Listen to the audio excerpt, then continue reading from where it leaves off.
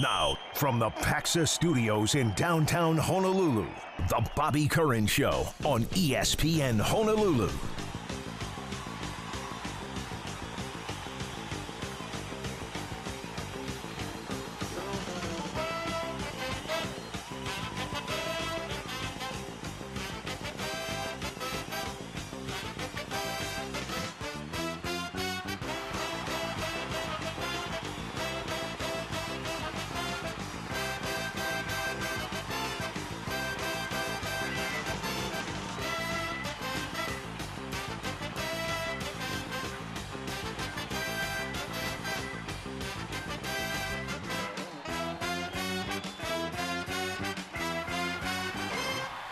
Happy Aloha Friday morning with the Sports Animals. Gary Dickman and Tanner Haworth here on ESPN Honolulu, 92.7 FM and 1420 AM. Chris on vacation. He's on the mainland right now. And thank you for joining us. A lot to talk about. Another big weekend ahead of us in sports, in many different sports. Let's go over some of the headlines first. And the first one was we talk about, college football and the NFL, and rightfully so. Of course, college basketball, the NBA. Can't forget about some of the other sports, including surfing, which means Carissa Moore, of course, and she has just won the Sullivan Award. It's awarded to the United States' most outstanding college or Olympic athlete.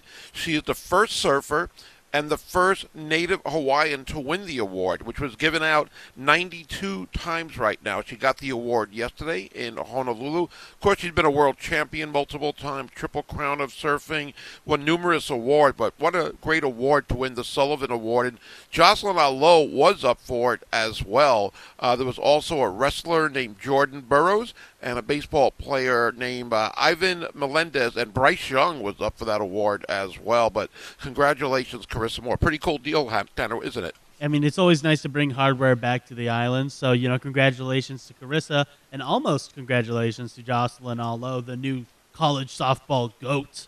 So, always great to see the representation from the islands. Yeah, definitely, and congratulations. She's been on our show a few times. She's been at our sports festival, I think, a couple of times as well over the years. But, yes, congratulations.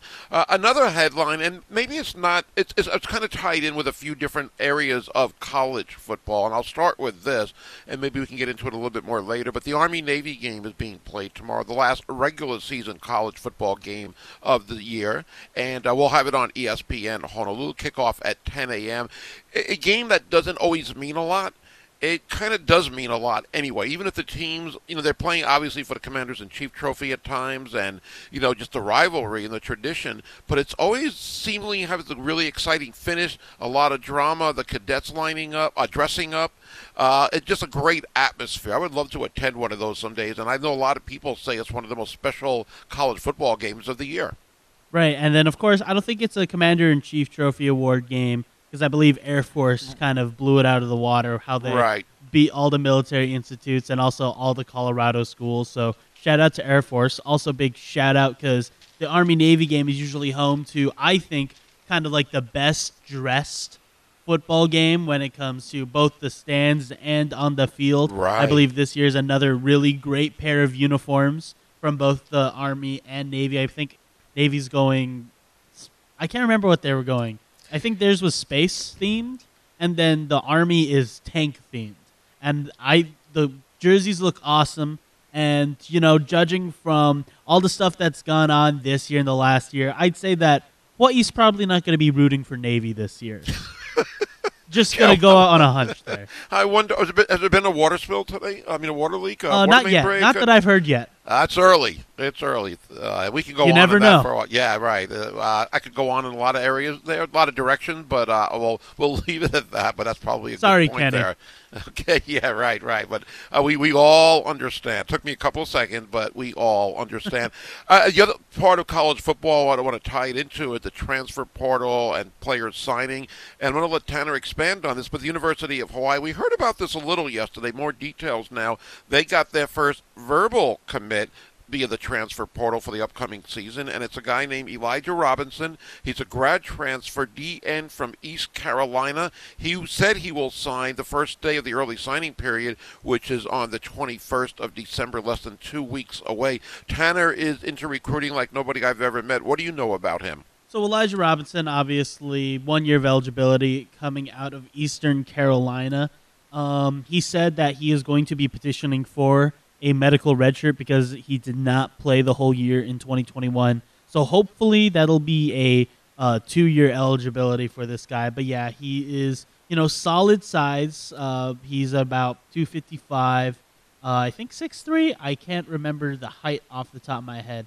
But let's be real. I think this is going to be a good depth signing for the University of Hawaii. If he comes out to be a very good starter, then good for him. But right now for the University of Hawaii, what we need right now, especially on that defensive line, is depth. You lose a lot of guys on that D-line. And I think one guy that I think of that this guy could probably fill the role of is like a Colby Wyatt. You don't necessarily see him a lot on the stats, but he was a solid guy to come in lieu of a tired edge rusher. I think he and Ezra Evaimalo pretty much swap places for a lot of the times during the year. I don't think maybe he'll be a guy to take up a spot like Wyndon Ho'ohuli, who saw time at the edge this year before not playing at all for the rest of the year due to an injury. So I'm just mostly excited that we got somebody in before the early signing period to say that they want to get here. A lot of people have been showing commits on Twitter. Yeah. And, as the portal kind of heats up, especially with Deion Sanders kind of heating up the portal himself, it's going to be very interesting to see where a lot of these guys go, especially as the portal is, expected to pass that 3,000 that we saw last year. I'll bet. Hey, before we get to our third headline, I want to stick with this for a second because Chris and I have talked about UH football a lot. We don't talk to you as much on the air, but you have a lot of knowledge and information.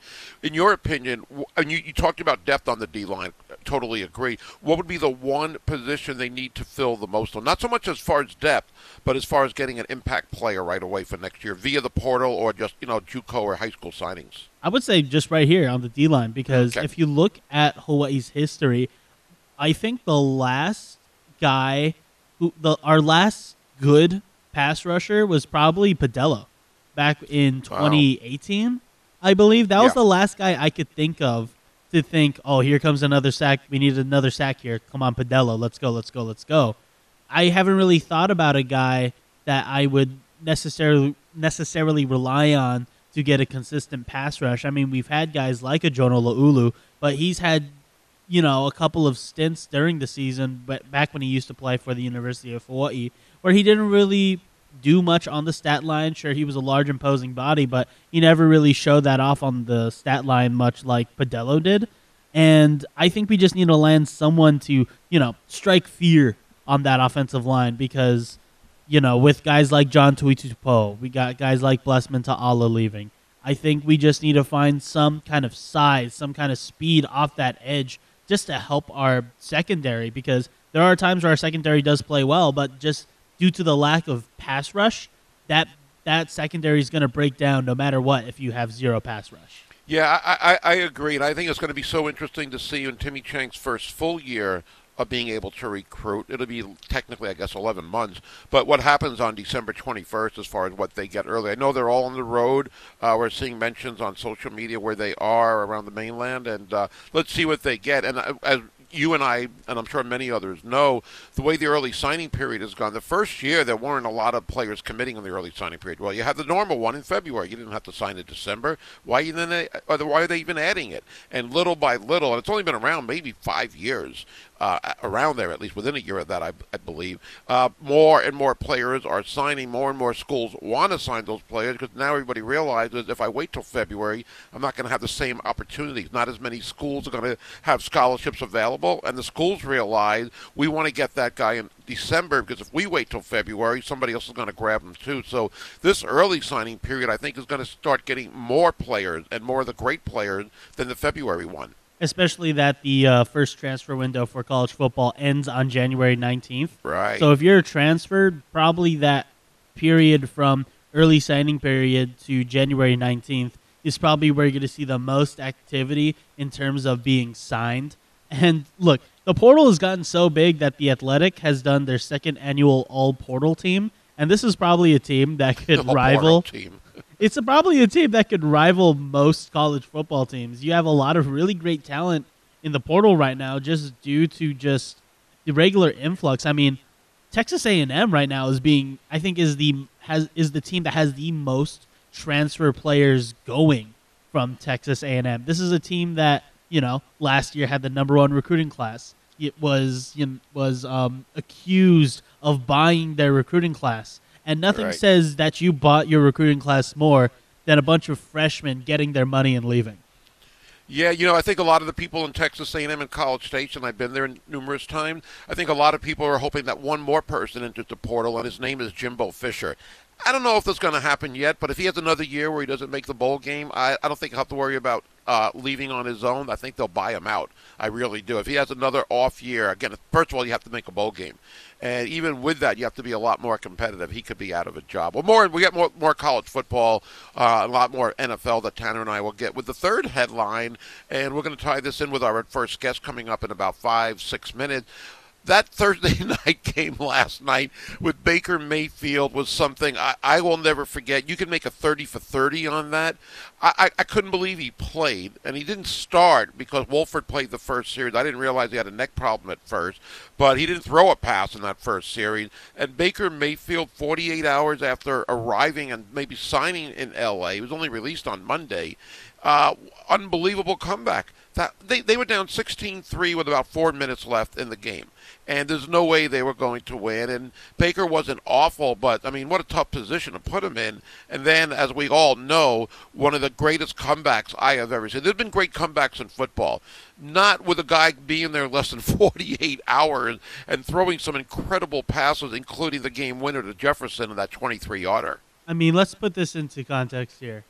Baker Mayfield arrived in L.A. at Tuesday at 7:30 p.m. The game ended on Thursday in L.A. at 8:30 p.m. Think of that. Think about that. When they were talking with him after the game, he said the most practice he got were 2 10-play drives with the first team. 2 10-play drives with the first team. And then he said, luckily we ran the 2-minute operation in practice. Right. I mean, to arrive with less than 48 hours with the team, with absolutely zero chemistry, because he's never played with any of these guys, because all these guys are role players for the Rams. I mean, to be able to not only run an offense, to be able to run a hurry-up 2-minute offense with the game on the line, I think that was impressive. It was an amazing release by Van Jefferson on that touchdown to end the game. It was really great by Baker Mayfield because this is what Baker Mayfield is. He plays the best when he has that chip on his shoulder. Right. He plays the best when he is doubted the most. He won the Heisman after walking on to Oklahoma. That's his whole thing. He deals with adversity. And this game was basically his career because you see him first walk on to the field after not starting the game. He gets that drive to get 3 points. A lot of people, I think, would have been impressed by that alone, that he was able to get points off of only practicing for about a day and a half. And then to have that terrible middle half of the game, that's kind of like what Cleveland, that was kind of like his last year with Cleveland, where it was just bad. Nothing was looking good. Baker sucks. What are we doing? How is he playing? And then this last drive shows you why he was the number 1 overall pick. And even the drive where they got the other touchdown, I can't remember. I think Cam Akers ran it in from a couple of yards out, 1 or 2 yards out. That was a great drive. But they scored with, 3.5, 3:40 left, I believe, the first touchdown. And to get the second, I mean, this game was over. There was no way they were going to win. Not that the Raiders are great. And he outplayed Derek Carr. Derek Carr was 11 for 20, 2 interceptions, and one of them in the end zone right before halftime, I believe. I mean, it's just an amazing, amazing story. I just couldn't believe it. I mean, we saw Tom Brady bring Tampa back last week, an amazing finish there. But that's Tom Brady. Not to put down Baker Mayfield just because he's Baker Mayfield and comparing it with Brady, but under those circumstances that you described, that's just incredible. I have never seen anything quite like that. I can understand if he wins Comeback Player of the Year just based on that, which is crazy because he's played this year. I mean, he's been in 3 different organizations this season. Remember, he was with Cleveland in the preseason for a while. I don't know if he even played in the game, though, but he was with them when camp started. and to go through what he's gone through. I mean, he probably doesn't even have an address in L.A. He probably doesn't have half of his probably clothes. Staying at an Airbnb right now. Yeah, right. And I'm sure he's got a lot of offers from Rams players and fans after. They don't even sell his jersey or his T-shirt jersey. They do sell. They do sell his jersey online. Don't ask me why. Wow, okay, but I'm sure at the stadium, I mean, it was just too fast. I mean, that was just an incredible story, and we're going to get more into that because coming up in a couple of minutes, we're going to have Ben Volin from the Boston Globe, a senior NFL writer, join us and talk about Baker and more NFL topics as we get ready for a big weekend, so stay tuned for that. ESPN Honolulu is presenting Call the Coach with basketball coach Eran Ganot coming up this Monday at 6 p.m. at Ruby Tuesday in the Moana-Lua Shopping Center. You can join host Josh Pacheco and Coach Ganot in person, or you can listen on the air or watch on our YouTube channel or other social media platform shows at 6. I'll be there. Hopefully you can make it down as well as we talk Rainbow Warrior basketball on ESPN Honolulu. Last Christmas I gave you my heart, but the very next day you gave it Another version of a great song, Last Christmas. Gary Dickman and Tanner Haworth, we are your sports animals. This is Aloha Friday morning. We were just touching a little bit on the NFL game from last night. We're going to delve a lot more into it now as we are joined here on ESPN Honolulu via the Aloha Kia hotline. He's a senior NFL writer with the Boston Globe. Ben Volin back with us. Ben, that game last night, I was thinking at halftime, why would they play Baker Mayfield? He was not doing anything. There's no way they're going to get points or win this game. And then an hour and a half, 2 hours later, I admitted I was wrong. Did anybody see that coming with that finish? No, of course not. And for Baker Mayfield, who literally landed in town just a couple days ago in Los Angeles, for him to go 98 yards for the game-winning touchdown in the closing minutes is just remarkable. And he was helped a lot by the Raiders' stupidity, bad coaching, bad penalties by the Raiders. No question, they snatched defeat from the jaws of victory. But all the credit in the world to Baker Mayfield, who that could not have been easy to have to learn a new offense, constantly checking the wristband. Sean McVay probably giving him detailed instructions in the headset. He stepped up and made some big throws throughout the game. So all the credit in the world to Baker Mayfield. An incredible ending to that game. And for the record, between the Monday night game where the Bucs came back from 16-3 and then last night where the Rams came back from 16-3, you guys don't have this problem in Hawaii, but I fell asleep before each comeback, so I missed all the good football each of those. Oh, that's where they have DVRs, I guess. But wow, yeah, I mean, I mentioned how the Brady comeback was great, but it was Tom Brady.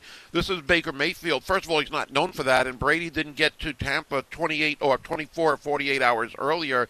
I mean, in my opinion, that has got to be one of the most incredible finishes to a game I've ever seen based on the circumstances. Absolutely. I saw some crazy stat from Adam Schefter that, teams that are down by 13 points that late in the game are like 4 and 500, and 2 of those 4 happened just in the last week between Brady and Baker Mayfield. So, right. Yeah, just a remarkable comeback. The odds are squarely stacked against you. And again, you're on your 2-yard line. To have to go 98 yards is just incredible. But, I think the Raiders deserve a lot of credit, too, for completely blowing that game, especially the coverage at the end. Playing press man coverage in that situation with no help over the top, you're just begging for a touchdown like the one that scored. The play by Jerry Tillery to knock the ball out of Baker's hand and get a 15-yard penalty. Just so many dumb mistakes from the Raiders. Really disappointing from them. That could have been a really good win for them. Would have been their 4th in a row. They would have had some good momentum. And instead, the season is just over now for the Raiders. So really, really disappointing loss by them. Yeah, it was an incredible finish. And, I mean, I know it's still only one game for Baker Mayfield. This might be too soon to predict. But what do you think his future is? I mean, is it okay for him, in his opinion, I guess, or in his mind, to be a backup to Matthew Stafford next year? Or do you think he'll move on to another team and have a chance to start again? I don't know if it's going to be realistic for Baker Mayfield to get a starting job next year. I think at best he would go to a team that drafts a quarterback and was looking at Baker Mayfield just to be kind of a seat warmer and to be a veteran there. Otherwise, the way he's played in Cleveland and then Carolina, I don't think Baker has won over too many people to say, hey, he's got to be our starting quarterback. And we'll see what happens in L.A. Stafford, I think his future is a little uncertain now with his neck injury. And obviously his elbow injury that has affected him all season as well. So the Rams might have some big decisions to make at quarterback, and maybe they end up keeping Baker Mayfield just because they don't know what Stafford's availability is going to be. But yeah, a great win last night, but that's not going to earn Baker Mayfield a starting job most likely. He's probably going to have to be a journeyman now in the NFL. Okay. We are talking the NFL with Ben Volin from the Boston Globe here on ESPN Honolulu, 92.7 FM and 1420 AM via the Aloha Kia hotline. The 49ers supposedly never even put a claim in for Baker Mayfield. You can kind of understand that. Do you think they might regret that now? And is Brock Purdy the quarterback that can still lead them to the playoffs and maybe a deep run?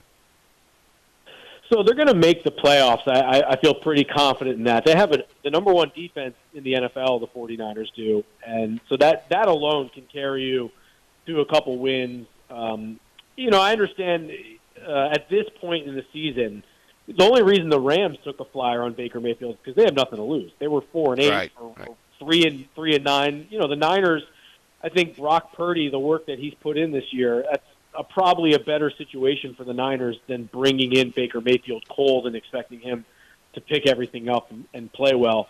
So, look, if Brock Purdy can play like he did last week, the Niners will be okay. I think their Super Bowl chances are probably gone, and that's really unfortunate because I thought they were, with Garoppolo, I thought they were definitely one of the top contenders in the NFC and could have won the conference and made it to the Super Bowl. Now I think that's probably not going to happen. To rely on Mr. Irrelevant, the guy who was taken with the very last draft pick this year, a seventh-round rookie, to carry you to the Super Bowl, probably not realistic. But if he can minimize interceptions and mistakes, they can definitely win some games, and that defense will be a problem in the playoffs. Just in the playoffs, you need to play your best. You're playing against the best quarterbacks, the best offenses, and it's probably hard to expect Brock Purdy to keep up with that. But the Niners are still going to be dangerous, and because of that defense, they won't be a fun opponent for anyone. What have you heard? What is the latest? Now, I read the other day that Jimmy Garoppolo won't need surgery, and he actually could come back maybe before the playoffs are over. So Kyle Shanahan poured a little cold water on that. There was reporting that Garoppolo, he didn't suffer the Lisfranc injury, which is a bad break on the top of the foot that can knock you out for like 6 months. So he avoided that. And so there was, a report that maybe Garoppolo could be ready in 7 or 8 weeks. But Kyle Shanahan poured cold water on that and said that would just be a return to action, not necessarily ready to play. And 7 to 8 weeks is already getting you basically to the Super Bowl anyway. So the Niners are not counting on Garoppolo coming back this year. All their eggs are with Brock Purdy, and they went and signed Josh Johnson, and they have Jacob Eason on the practice squad. So not a great quarterback scenario. And Kyle Shanahan's got to be just throwing his hands up to the heavens, wondering what do I have to do to get a healthy quarterback through the season, because this is now the third time that they've had a promising season being wrecked by an injury to Jimmy Garoppolo. So it's just probably a lot of people feeling sorry for themselves in San Francisco over the fate of their quarterback right now, but they've got to pick it back up and try to do the best they can with Brock Purdy. Ben, yesterday we heard about the U.S. House Committee on Oversight and Reform. They had the final results of their report, 79-page report about Daniel Snyder, that he permitted and participated in the toxic workplace culture. More, and they're also taking a shot at the NFL and how they were involved there. What is next in this situation? Yeah, I'm not sure if yesterday really changes things. We already knew that Snyder was a fairly despicable person. Anyone with half a brain knew that obviously he's the person responsible for the workplace culture there. What I found interesting in yesterday's news was that the House Committee thinks that Dan Snyder or his people were the ones who leaked the John Gruden emails, which we all kind of thought it, but now we have more definitive statements from Congress saying as much, and maybe that's something that really spurs the owners to try to force Dan Snyder out of the club. Snyder came out a month or two ago and said he's going to plan to sell the team, but I don't know. Given how adamant he's been in the past that he's not selling, I don't trust him. I could totally see him just saying that as a way to keep people off his case, or I never intended to sell the whole team. I was just going to sell a part of the team. Dan Snyder is just like the bad guy in a movie who never goes away. Like, you have to kill him 8 times. No one wants Dan Snyder in the league anymore, but he's just been so adamant that he's not going to sell his team.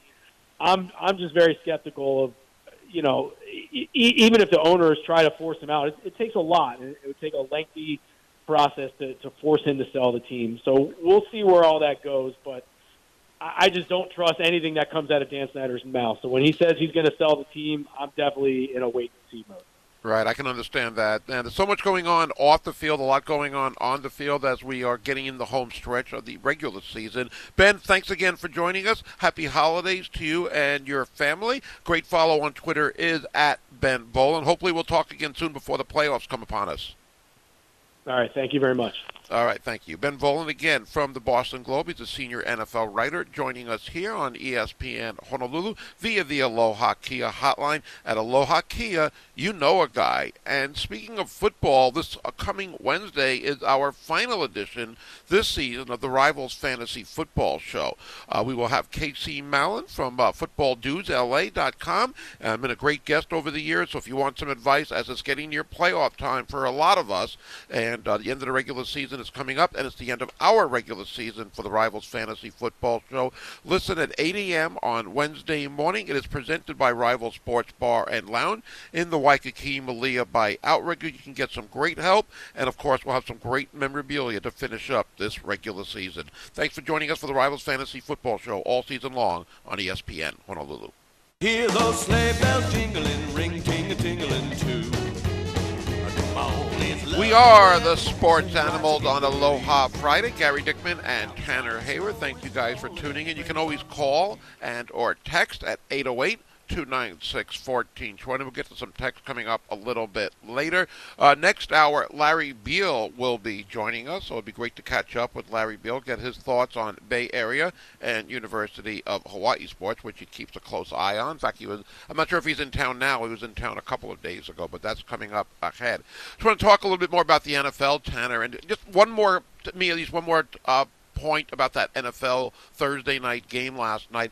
I almost forgot that the Tampa Bay game with Brady and that comeback was just a few days ago. I knew it was from last week's game, but have 16-3 games in the fourth quarter and both teams come back and win, it's got to be, again, the odds of that are incredible. Again, with Baker Mayfield and what he had to go through, Ben Volin was pointing out how the Raiders' stupidity was one of the ways he described it.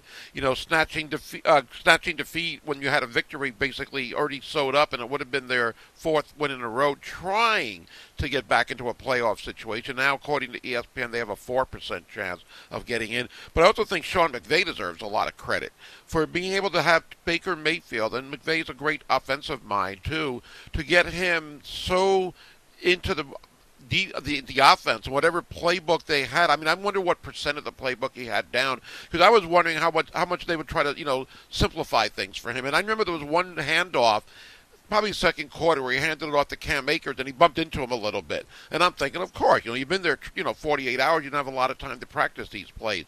But a lot of the other plays, it looked like he's been there for months, if not a year. I mean, he looked that in sync with them. But Sean McVay, I think, deserves a ton of credit as well. Yeah, I think let's be real. He's one of the best coaches in the NFL right now. I mean, there was a lot of talk whether or not he would retire after last year and get that one of those huge broadcasting deals that everyone was starting to get last offseason. I'm glad Sean McVay's sticking around. Hopefully he decides to stick around for a little longer, because I think this team is going to need a lot of help to point themselves in the right direction after they decide to, all their gambles are kind of fallen on them right now, with a lot of their first-round picks kind of being everywhere. I believe Detroit has their first-round pick this year. Right. So there's going to be a lot of assistance with this team trying to build up with lower quality draft picks. But if a guy like Sean McVay sticks around, I won't be too concerned for the Rams. It's more of a waiting game, waiting until they're good again, whether or not if they'll be good again. And I'll like to mention this for Baker Mayfield, because you're talking about this is the second game in a week where we've had a 16-3 comeback.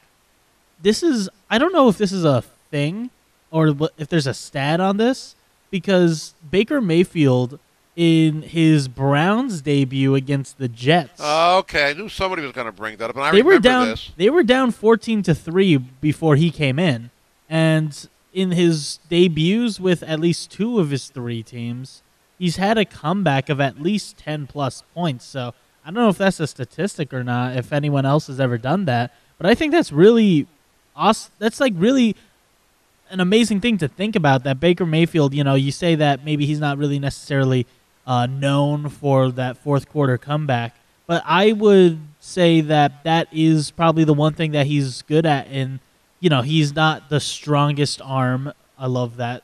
Love saying that out loud. Yeah. He is definitely a little more accurate than he is strong, but I think Baker Mayfield can be a guy for the LA Rams if he keeps up this positive momentum. Because like we were talking about with Matthew Stafford, he is not the same guy. I mean, we do know he is the same guy in terms of injuries because he has that neck problem. He has the elbow problem. Yeah. He had an elbow problem going into this year. They didn't know whether or not Matthew Stafford was even going to play this year.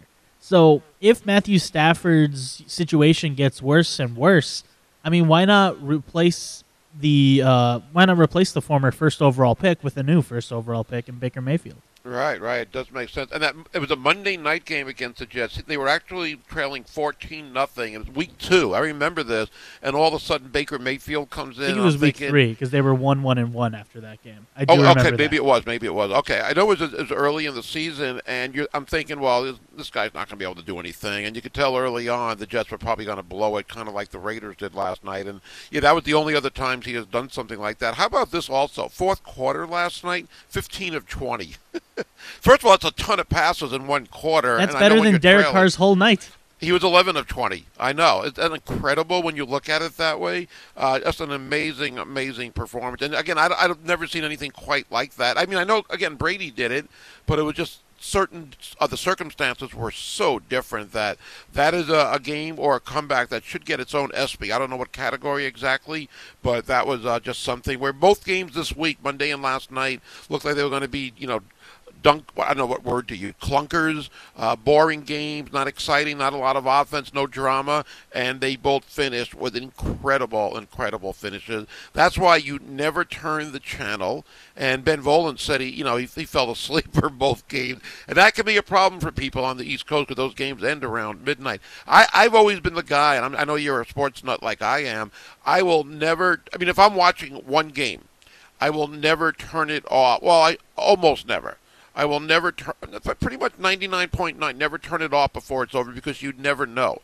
And I don't want to miss a finish. I was with my brother once, and I forget what NFL game we were watching, and it was a Monday night game. This was in Nebraska years and years ago, and he said the game's over, and he turned the channel. I think it was a Jets-Miami game for some reason, and of course the Jets came back and won, and I was really mad because it was his house, his TV, and he wanted to watch it, boring finish to a game.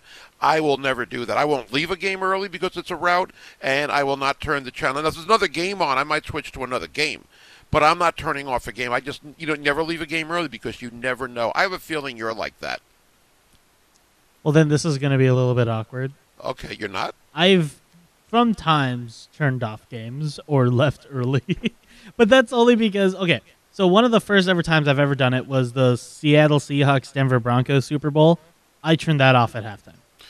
Okay. My most recent one that I turned off or left early from, the one that I remember the most, you know what, that's not true. I did turn off the Miami 49ers game because I was like, okay, I'm going to get a nap in because I was at church earlier that day and I was tired. This past Sunday. You mean, right? Yeah. So, but the one that I remember the most from a sporting event that I left early, I think it was the Hawaii men's volleyball versus Long Island.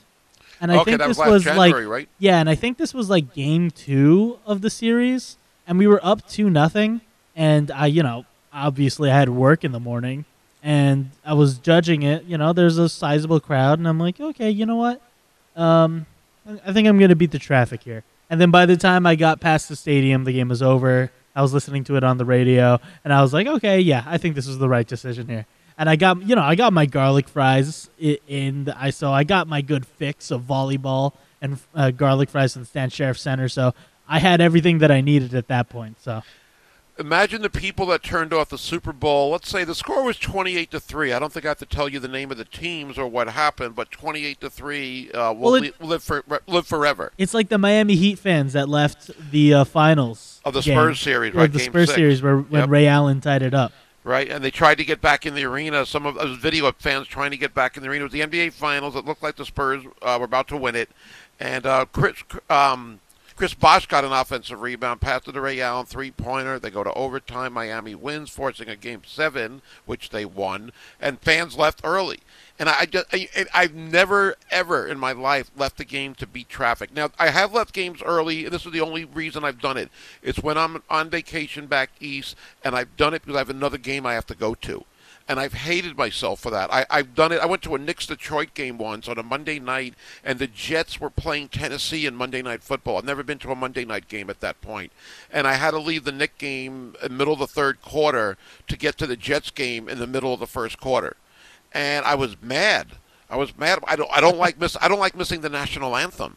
I'd go to UH games back before I was on radio, and I'd have people that I went with as far as season tickets. They'd have tailgate parties, big tailgate parties like everybody else, and they would stay out there until the game started.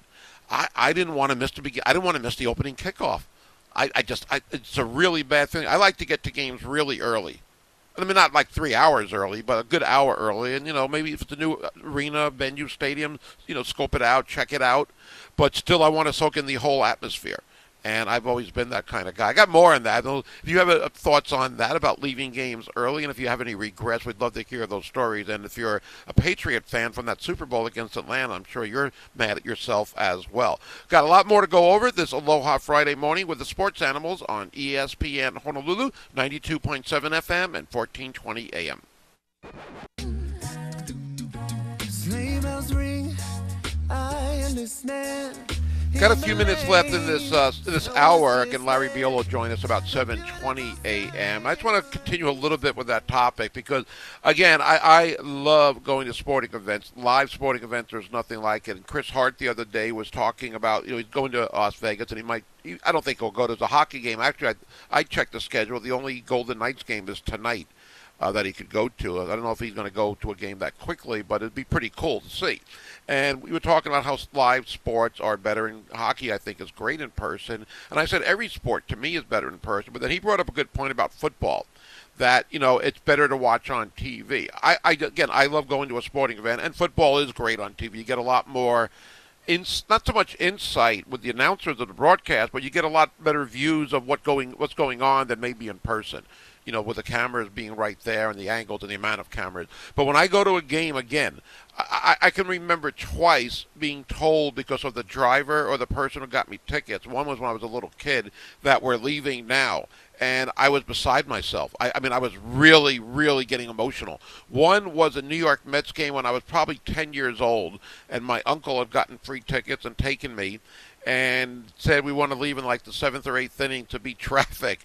And I was really, I don't say I was going to cry, but I was 10 years old, and I can remember it to this day. I don't remember who they were playing, but I remember it was a Sunday afternoon game. Not much traffic on a Sunday afternoon. Another time I was with my brother in L.A., and this was probably, it's got to be 20 years ago because it was in the Forum right before Staples opened, and we were at a Lakers-Utah game. I talked him into going. He didn't want to go. He didn't care about going to live sporting events. I'm like, what are you kidding? I'm in L.A. The only thing I want to do is go to a sporting event. So we go to a Lakers game, and in the middle of the fourth quarter, he goes, I think we can make our move now. And I go, what move? He goes, well, we're going to leave. No, we can't leave. And he was like insisting. I guess, he became an L.A. guy over the years, and we kind of compromised. We moved seats and sat in a seat which was right next to the exit. So as soon as the game was over, we could basically be one of the first people or persons out of the arena, and that was still tough to get. But Tanner, you brought up the volleyball match, and this is what I've done in the past. There was one volleyball match, and this is probably had to be before COVID. Men's volleyball, and they're up 2-0. Same kind of scenario. It might have been the same mat, maybe. But I think it's happened to me a couple of times. So what I realize what people do at volleyball is whether it's women's volleyball or men's volleyball, when it's almost match point, people will get up and walk in the concourse between the lower and upper level and be in the area where the exit doors are. So as soon as it's match point, they can get out of there and get into the parking garage and hopefully be one of the first people out. And so I started picking up on that over the years, and I did this one match, and it was 2-0.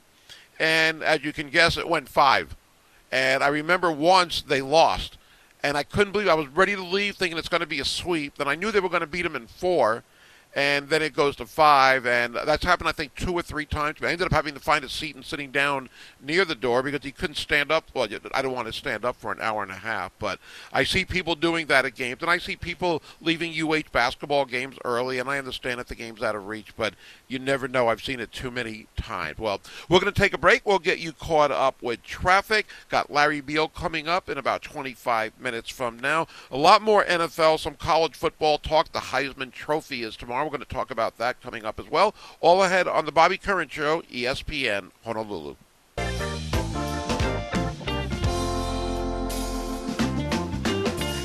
Hour number 2 of the Sports Animals on this Aloha Friday morning. Gary Dickman and Tanner Haworth. Thank you for joining us again. Larry Beil coming up in about 20 minutes. Also this hour, we've got some Hawaiian Airlines Diamond Head basketball tickets to give out. We've got a pair for an entire day, one of the 3 days of the tournament. So you get 4 games in one day. We'll do that a little bit later this hour. And then in the 8 o'clock hour, we've got a pair of tickets for the Easy Post Hawaii Bowl coming up on Christmas Eve, Saturday the 24th at 3 p.m. So stay tuned for all of that. Some of the headlines we've been talking about, and I think this is great news again as we talked about it earlier in the 6 o'clock hour. Carissa Moore has won the James Sullivan Award. It's for the most outstanding college or Olympic athlete in the United States. Again, she is the first surfer and, of course, the first native Hawaiian to win the annual award. It's been given out 92 years in a row and pretty prestigious for Carissa Moore among the other great awards. The Triple Crown of Surfing, of course, an Olympic champion now, a world champion 5 times, and now she gets to add to that the Sullivan Award. This is kind of it is a headline, I guess, but not much today. Brittany Griner has arrived in San Antonio, and I want to bring up one point on that. We talked about it at length yesterday. A lot of people had opinions on that, and we covered it.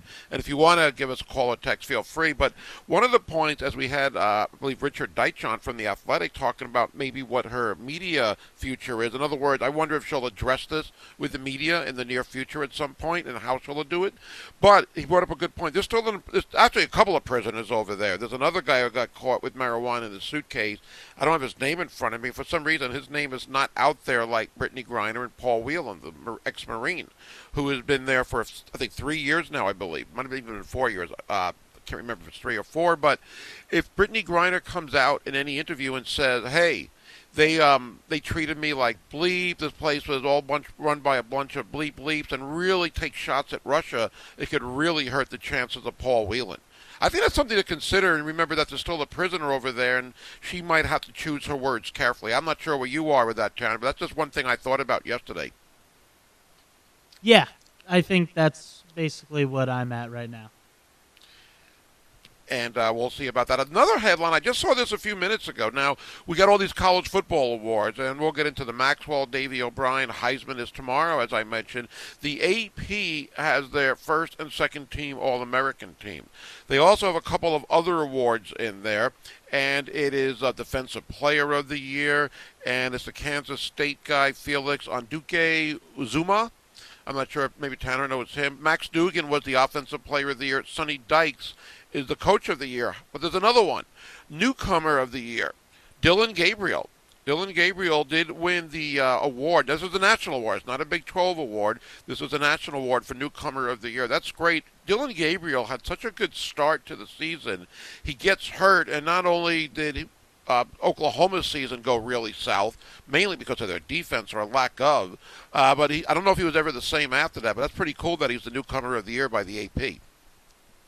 Yeah, I think that's really great for Dylan. You know, I think a lot of people, you know, watching the college football season, I wouldn't necessarily think that he had, you know, that great of a season, but this is a rebuilding year, unfortunately, for the Oklahoma Sooners, as they saw a lot of guys transfer out of their program just due to the movement of Lincoln Riley. I think when you look at it like that, you wouldn't necessarily say that Dylan Gabriel was given all the best tools, even though, he did choose to go there. But, congratulations for Dylan Gabriel, and hopefully by the time next year he'll maybe have some good progress and Brent Venables can help recruit so that this team can get out of 6-6 by the time they have to move to the SEC. And again, he gets hurt, and when he came back, I don't know if he was 100%, but their offense, for the most part, wasn't the same as before he got hurt. Maybe I was way off, but I remember saying several times, could he be a Heisman finalist? I didn't think he was going to win the Heisman. I know you had C.J. Stroud and Bryce Young from the beginning of the season that were the favorites. Max Duggan came on after that, of course, as well. And there's a few others. Will Anderson was even mentioned as maybe a potential finalist when the season started. But Dylan Gabriel was putting up incredible numbers. And Oklahoma was a top 10 team. I didn't know if they were going to remain in the top 10, and of course they didn't. But I really thought Dylan Gabriel was going to be a guy that had a chance. And I still don't think he had a bad year, of course. It's just that the second half of the season for them went south. And that defense, their defense was just incredibly bad. The points they would let up week in and week out. I mean, their offense really, and the Big 12 is known for that. Not having strong defensive teams for the most part and having really strong offensive teams. And that was part of the knock on Kyler Murray winning the Heisman. He put up great numbers, but he put them up in a conference that allows tons of yards, tons of points, and maybe had a little advantage. Or I know the Tua lovers and backers would say that. And, I thought Tua was going to win that. Everybody did. But anyway, going back to Dylan Gabriel, I thought he had a really good year, and we'll see what the future holds for him. But that was a nice award to get, Newcomer of the Year. And in a way, they could call it the transfer of the year because, a newcomer almost makes it sound like he's a freshman, doesn't it?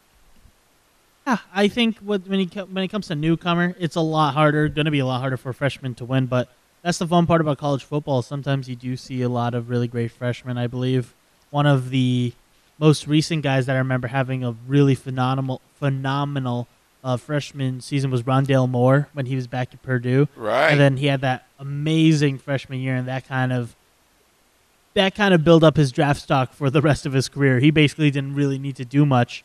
And now, he has some really great big plays in the NFL now that he is there. But, yeah, I think, great for Dylan, and hopefully we'll see maybe someone new next year. So, yeah. So let's talk about some of the work. The Heisman is tomorrow, and the reason I bring that up and tie it in with quarterbacks was yesterday a lot of the awards were given out, and the Davey O'Brien National Quarterback of the Year award went to Max Duggan of TCU, and I don't think you can dispute that in a way, but the Walter Camp National Player of the Year is Caleb Williams. So I know they're different awards, but first question would be, how can Caleb Williams be the National Player of the Year but not the best quarterback? But again, it's two different awards being given out. And the Maxwell Award, Best All-Around Player, also goes to Caleb Williams.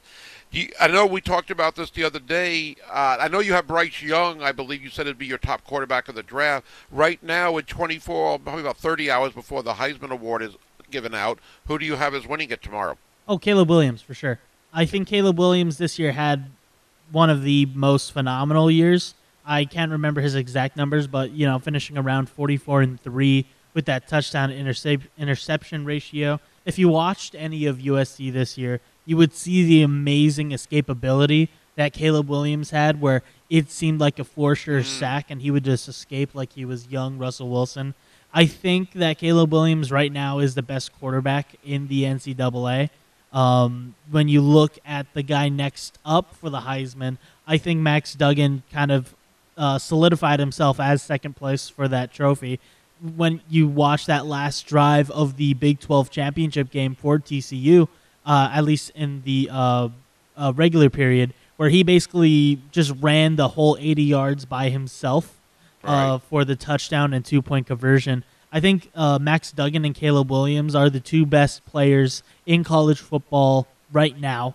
And, with the Heisman Trophy kind of becoming an all-quarterbacks award, it is sad to see guys like Bijan Robinson and Blake Corum not get the attention that they do deserve. Unfortunately for Texas, maybe if they were ranked higher, Bijan Robinson would have got more votes. Unfortunately for Blake Corum, if he doesn't have that season-ending knee injury, I think that pretty much ended it for Corum, and that can pretty much also be said for Hendon Hooker from Tennessee. Yeah. If he doesn't get hurt in that South Carolina game and maybe he finishes off the season with a big win over Vanderbilt, I think maybe he still has, the ability to even go to New York. They released the full voting, and it looked like that Hendon Hooker just missed out because they decided that this year they'll only fly out the first 4 guys instead of the all 5. I think what they do, it's never a set amount, but what they do is they bring out either 3, 4, or 5 typically based on how close the voting is. So in other words, I guess what they're saying this year is that whoever finishes in 5th, it was such a big gap between 5th and 4th, and that's why they only put 4. And if there's a big gap between 3 and 4, then they only bring out the first 3. That's what I've read over the years. And you're right about Hooker. When they beat Alabama, he might have been the Heisman favorite that week or 2 stretch. And then they lose to South Carolina. He gets hurt, and that was it for him. Blake Corum, I think, and I'm really curious to where he finishes. Because this guy, to me, and I haven't seen everybody, I'm not going to claim to.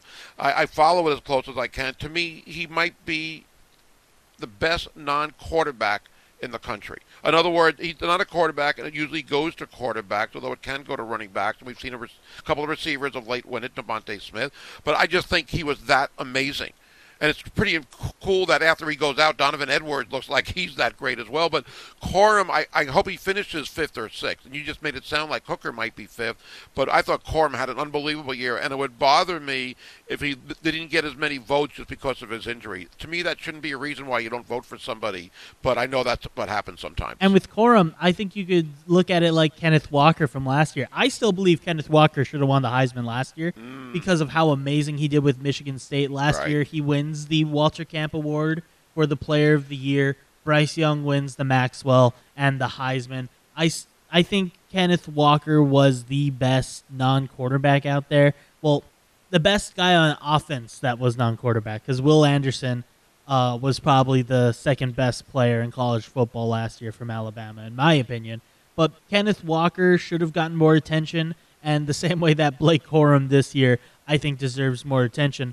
And also, let's not forget the uber-talented Bijan Robinson out of Texas. Yeah. Who Yeah. I think kind of does get a little bit overshadowed because there was that whole Hudson Card, Quinn Ewers drama, and then Arch Manning committing to Texas. And everyone's focusing on the quarterbacks when in reality we should be focusing on Bijan Robinson, who is most likely going to be the first running back taken in the draft next year. So Corum's a senior, I believe, correct? Correct. So you don't think he'll get drafted first? The knee injury, I think, will keep people away. I'm looking at some of his numbers. He was 4th in the country with 18 rushing touchdowns. By the way, Dedrick Parson, I believe, had 11 or 12. I know he had 10 going into the last. I know he had 11 after the UNLV game, so he's got to be up there a little bit. Also, 1,463 rushing yards. He missed 2 games basically because he got hurt in the first quarter of the Ohio State game. And he missed obviously the Big Ten championship game, but I just fell in love with him watching him against Hawaii and basically every game this year. And even if you didn't watch the game, you knew you were going to see highlights of this guy. The guy was fantastic. I hope he finishes high up in the rushing numbers.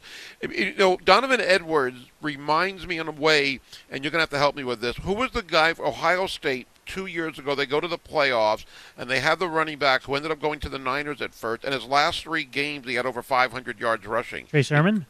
Yeah, Trey Sermon. And it almost reminds me of Donovan Edwards. I'm looking at Donovan Edwards' numbers, and he put up over 400 yards over those last couple of games. 401 rushing yards, and I'm trying to get how many touchdowns, and 3 touchdowns. And the touchdowns were 85 and 75 yards. I remember them against Ohio State. But that guy is fantastic. So, I mean, if they lose Curran, but Donovan Edwards looks like they're not going to miss too much when he is their starter next year. And that's the thing with Michigan. They have depth at those positions, and they're going to need that depth when they do go into the college football playoff this year. Maybe if they handle business at TCU, that's when they get their rematch against Georgia from last year, where they got blown out by the Bulldogs in the semifinals. So I think Jim Harbaugh is kind of hoping. If I were Jim, I think I'd be hoping for Georgia over Ohio State, because at least if you get blown out by Georgia again, it's not as embarrassing as, losing to Ohio State for a college football national championship. But also, I think you want a chance of redemption and revenge. Yes, So of you course. rather play them. I mean, sure, you're going to say, I don't care who we play, like, the typical proper line to say. But, yeah, I'm sure they'd rather have Georgia and prove that they can beat them this time. So And the amazing thing about Michigan is that as great as, Blake Corum and Donovan Edwards is, let's not forget, Joe Moore Award-winning offensive lineman, because the Joe Moore Award being awarded to the best offensive line in the nation. They won it last year, and they should win it again this year. Headlined by the center, Olusegun Oluwatimi. Sorry about that. But he was a transfer incoming, I think, the best center in the NCAA. He was given the award for the best interior lineman as well. I think he is that head of that captain. He's the captain of that ship. Sorry.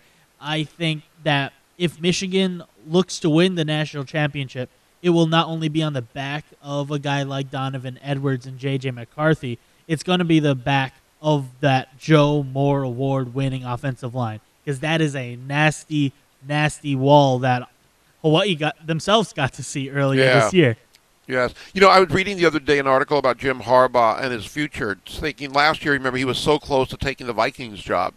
And people wonder if let's say they win the national championship, will that be enough for him to say, I came here to accomplish a goal of winning a championship. We've done it. I can move on now. I don't know if that's the mindset some people or everybody would have. Some people look at it that way. Well, you did you did what you set out to do, and then you can always leave under those circumstances. But I would think, why not win more? But I know he'd be in high demand, and the Indianapolis Colts need a permanent head coach.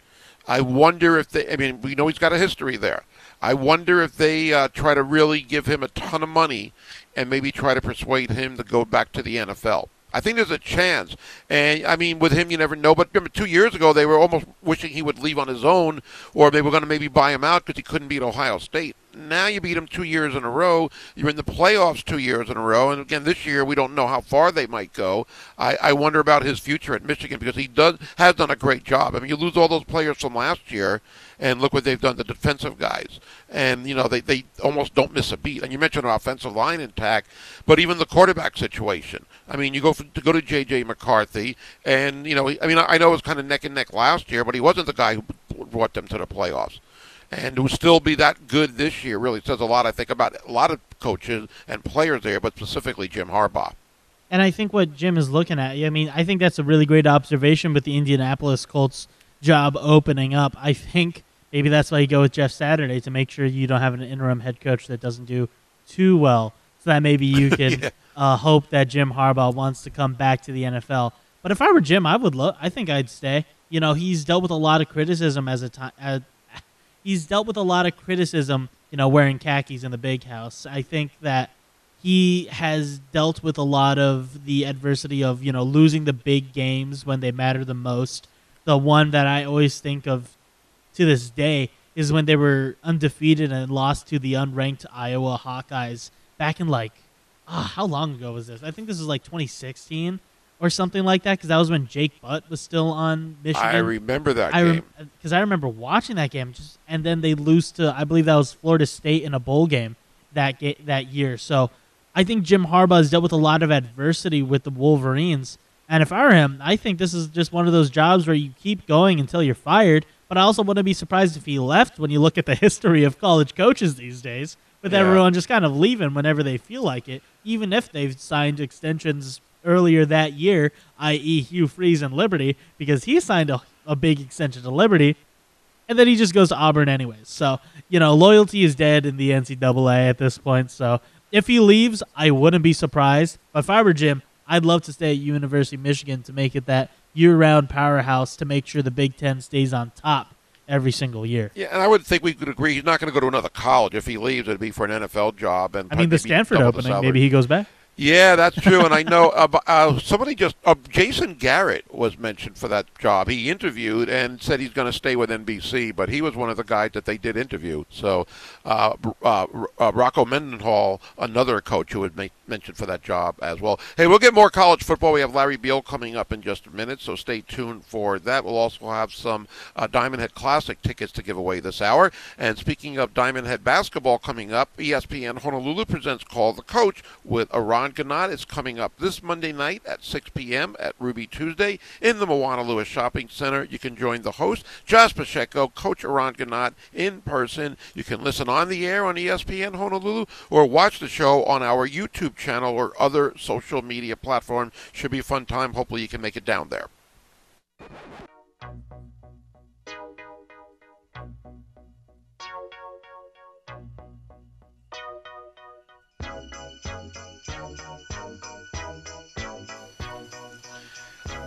This is one of our favorite guests. All of our guests are favorites, but none better than who we're going to be talking with now. He's a sports and news anchor at KGO TV in San Francisco. I know he was in Hawaii a couple of days ago, and he joins us on ESPN Honolulu via the Aloha Kia hotline. Larry Beil back with us. Larry, it's been a while. Great to have you on again. Aloha. We can't all be your favorite. I mean, you're going to have to make the hard decision to choose 1 through 5, 1 through 10, 1 through 100. I'll wait. Go. Seriously, you're easily in the top 2 or 3.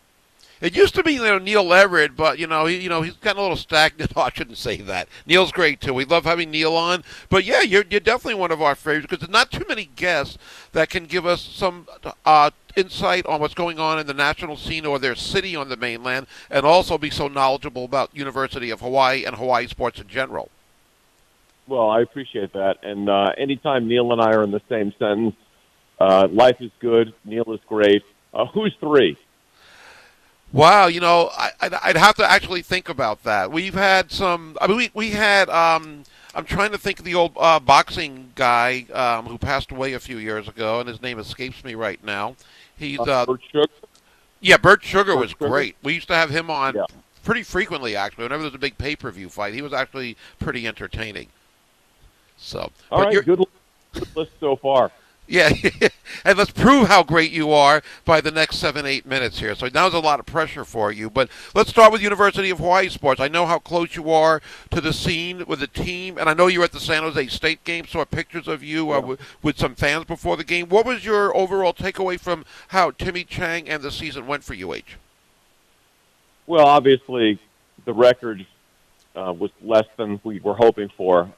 But you kind of knew that was going to be the case going in. I actually was back home before the season started and had a chance to meet Timmy and talk with him a little bit.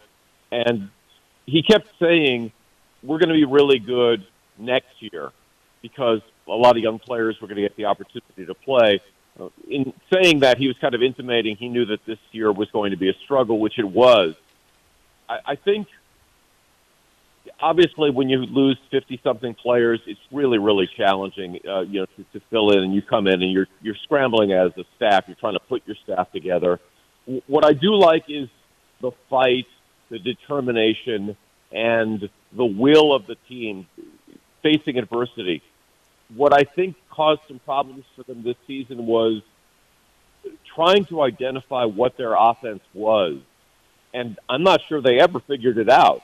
And I'm just hoping that it sounds like Timmy's going to go full run and shoot next season, if I'm hearing all this correctly. And I think just doing that alone will help everybody figure out what their roles are with the team. Obviously, you're going to have some changes on the offensive line because some guys are graduating. But if they had simply had 2 receivers, when Jonah Pinoque went out after like the first or second game, and Zion Volin play for like the first month and a half. If they would have had 2 weapons on the outside just to start the season, I think it would have made things a lot easier on the offense. As when you don't have a lot of guys, if one person gets injured in the wrong spot, then you're really in trouble. Look at radio, right? Like Bobby goes out, and thank goodness he's doing better from all that I've heard. But it moves you from the afternoons to the mornings, and somebody's got to do the afternoons, and so everybody's moving around because of one person's situation. And when it comes to that in football, if you don't have enough depth, you're in trouble against better teams. And so that's where they are. It'll get better. It's just going to take a little while. The transfer portal is nuts. NIL is crazy. I talk to coaches all the time now, and they're so frustrated because this is not what they signed up for. They didn't sign up for trying to find deals for, car deals for kids and payments and this.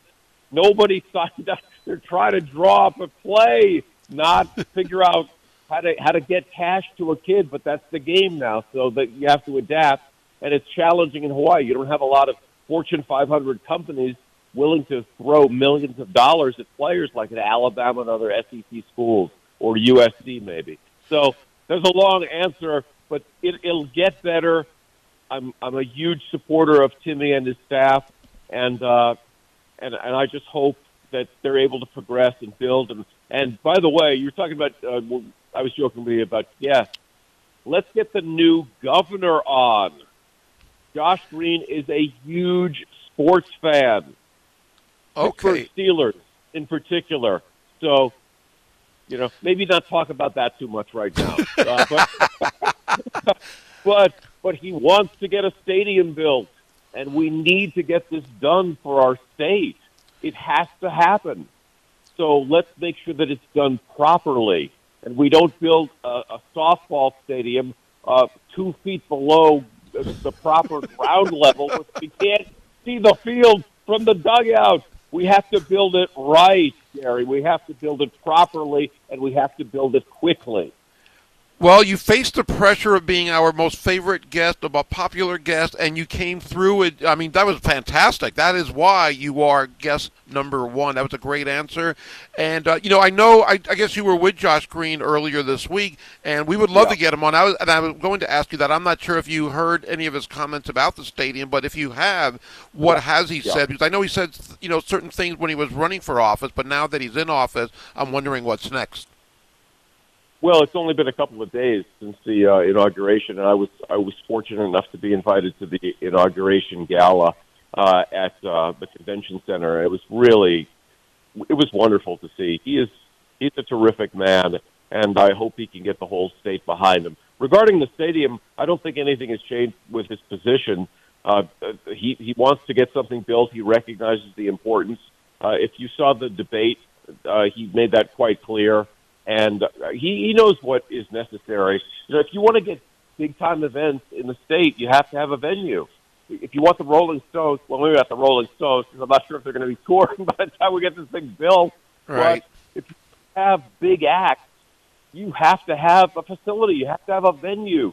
If you want to have, look, they did a great job getting TC Ching Field ready and, up and go. It was an impossible situation, and they rose to the occasion, got it done. But if you want to compete with the best programs in the country, or even invite them to play in Hawaii, you have to have more than 10,000 seats or 12,000 or 50, whatever the max they can make that. You have to have 35,000 at a minimum. So I think that's where they're going to start. I just hope that they can get all the plans together the way you do stadiums down. We've had a bunch of them, attempted and failed in the Bay Area, actually. But you have to have the retail around it. You have to have the housing around it. You have to have, all your ducks in a row. It looks like they're going to try to have the rail go through there if that ever goes more than 3/4 of a mile. I don't know. That's a whole other thing. But I hope they can get it organized to build it, and I think Josh wants to get that done. And I hope I'm not speaking out of turn. But no. In fact, I plan on reaching out and maybe seeing if he'll come on. We've had Mayor Blangiardi on talking about sports on Oahu over the last year or so. So maybe we can do that with the new governor. Again, it's on people's minds. It's obviously a very, very hot topic, and the longer time goes on, the longer I think fans are discouraged about when it actually might open, if it actually does open, according to the plans that we've heard. Yeah. You can't wait around on some of these things. And look, we can debate what happened with Aloha. Actually, there's no debate. That was ridiculous. You can't let your stadium fall into such a state of disrepair that it's condemned. Right. What are we doing? Come on. Let's go. I know pandemic and all this, but still, there's a bazillion facilities around the country that are being worked on and maintenance. Look, I'm going to the 49ers game against the Buccaneers on Sunday. You don't think that they're working on Levi's Stadium all the time? I mean, the Chase Center where the Warriors play, depending on where you go down below, there's still people painting and they're doing stuff, and that this is an ongoing thing. It's almost like a living, breathing organism. You've got to take care of your facilities, and so that never should have happened. But now that it has, we've got to move forward, and maybe in some ways it's a blessing in disguise, because instead of trying to keep repairing your 1977 Dodge Dart, you're actually going to go get a new one, and so you can drive. But sorry if I'm frustrated with the way that all went down. That was ridiculous. Not only are you our most popular and favorite guest, you're also our smartest guest, because you figured if you give really long answers, you don't have to answer too many of my questions, which is a smart approach that I'm sure a lot of other guests would maybe think of. And I'm just joking there. No. But I'll stay on as long as you want. Well, whatever. I've cleared my calendar for you. So I'll go. You want short answers, I'll go yes, no. You want long answers, I'll try to go intermediate for the next question. Let's go. Whatever it takes, whatever it takes. We're talking with Larry Beil with KGO-TV in San Francisco, joining us here on ESPN Honolulu. A great follow on Twitter at Larry Beil, ABC7. So the 49ers, I want to get one 49ers question in here. Yeah. We know what happened to Jimmy G. Brock Purdy had an unbelievable performance last week. Is the sense there in the Bay Area that he can actually bring them deep into the playoffs? We don't know. Like, nobody knows about this kid. I mean, I don't like the term Mr. Irrelevant. I think it's condescending. No, I'm serious. I mean, it was a joke when they first started it, and then they made, now like there's a week-long celebration for Mr. Irrelevant in Southern California. But I just, come on. It's demeaning. He's like the guy worked his whole life. He was a 4-year starter in college just because he happened to be the last pick. I mean, he is really relevant right now. And ever since they drafted him, and we thought, okay, it's just a throwaway pick, whatever. But from the beginning, the 49ers said, no, we actually like this guy. And you can see why. I mean, he's not super, he's not big, strong, but he's 6'1". He's fit. He can run. And if you look at his legs, he looks like a soccer player out there. And so he doesn't have a huge arm, but look, we saw what Baker Mayfield did last night, coming on 2 days of signing. I'm not sure that we can say Brock Purdy is going to lead them to a Super Bowl. His job, given their defense, is just, the term game manager that they used to call Alex Smith and a bunch of other guys? Yes. He needs to be a game manager, not a game mangler, okay? So don't destroy what they have rolling. So he can make the short throws. He's accurate. He gets the ball out really fast, which is something that you really need, especially if you're not sure about your protections, your offensive line right now. But the defense is ridiculous.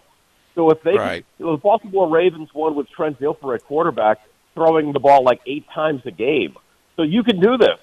But we'll see how it plays out. And, starting against how cool is this? You have Tom Brady, who was at Michigan playing when Brock Purdy was born. Wow. Come on. Brady was drafted, I think, in 2000, April of 2000, and Brock Purdy was born in December of 1999. What a story. That is incredible. It's only Brady's second appearance in San Francisco as a pro. I saw that earlier today as well. Hey, before we let you go, you mentioned something at the beginning about, replacing people, whether it was Timmy Chang and what he had to do and at the radio station. So who replaced you on SportsCenter at ESPN? Well, they got like 1 million guys now. But was there somebody directly after you left? No. It doesn't work that way. Like, I did a bunch of different shows. So, like, now that literally, I'll send you a picture, and you can post it if you want, of the original group that I was with. I think there was 11 or 12 of us. And that was it. Now there's 12 people on every show. Yeah. It's wild, but, the growth has been great, and you see a lot of people develop, and some of us develop and we move on, and so that's fine too. But Charlie Steiner, Bob Lee, Robin Roberts, Mike Tirico, Carl Ravitch. That was Chris Berman, obviously, who's like the king of the whole pack. But it was a really, really small Steve Levy, who is still there, Linda Cohn. I'm trying to make sure I don't miss anybody. But it was like me in that group now. I would be like their driver. I'd be like their Uber driver for like Robin and Bourbon and all those guys, based on where we all ended up. But it's all good. It's all good. Well, Steve Levy, Linda Cohn, none of those people have a phrase "aloha means goodbye" that we still use today. So you've got that going for you. I appreciate it. Thank you for remembering. I think I need some new material. Don't you think? You can test it out on us, but you still are, especially after today, our favorite guest. We thank you for your time. We'll keep in touch, and I'd like to see that picture of you guys from SportsCenter from way back when. I will find it and send it to you, and we can. I don't know. Can we post something together? We can do that, right? Yeah. Somebody can retweet or. Yeah, I'll ask my daughters.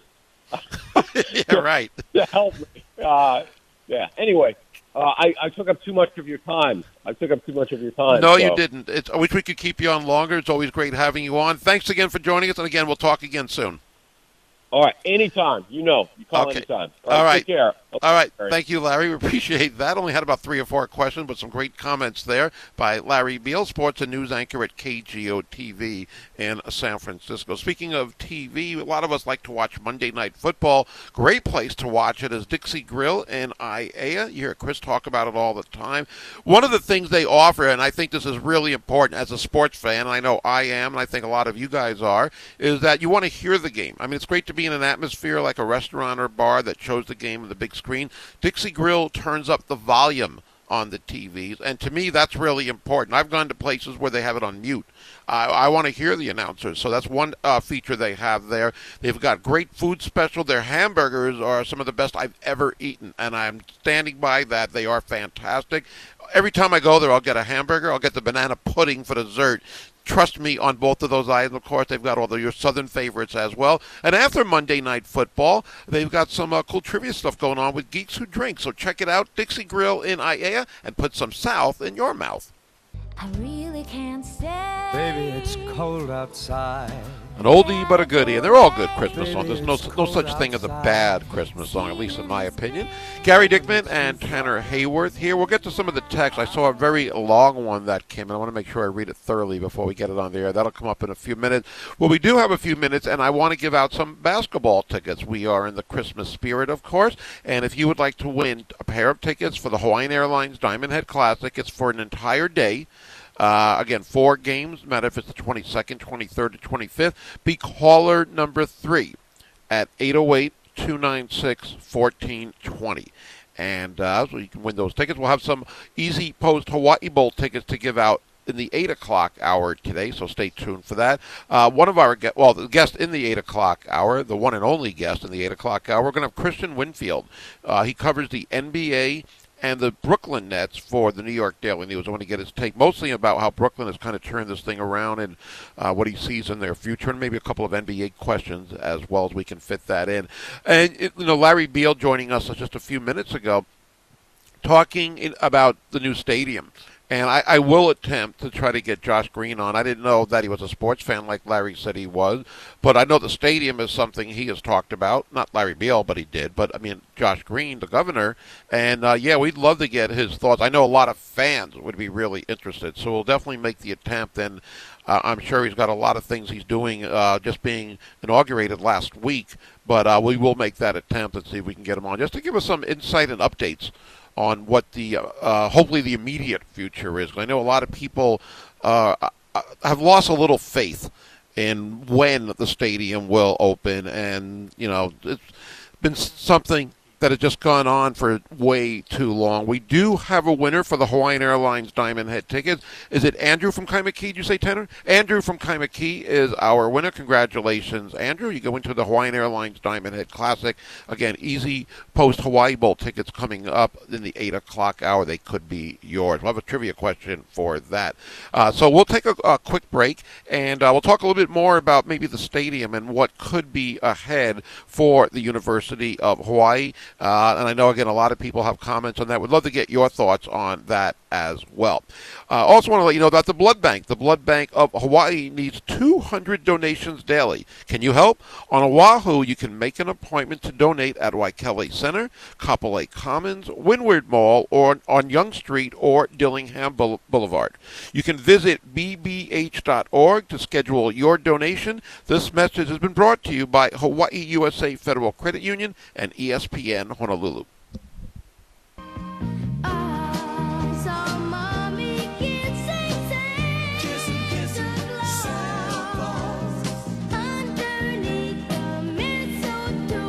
A cool Christmas song, definitely a popular one over the years. Thank you, Tanner, for that. Hey, we got a couple of minutes. I want to get a couple of texts that we've got at 808-296-1420. We'd love to hear your thoughts about anything sports-related, or maybe the second text I'll tell you is not sports-related, but I'll get to that. Because the first text, though, says that about leaving games early. He says, my wife always wants to leave early. I have stopped taking her to games. Moral of the story, don't get married.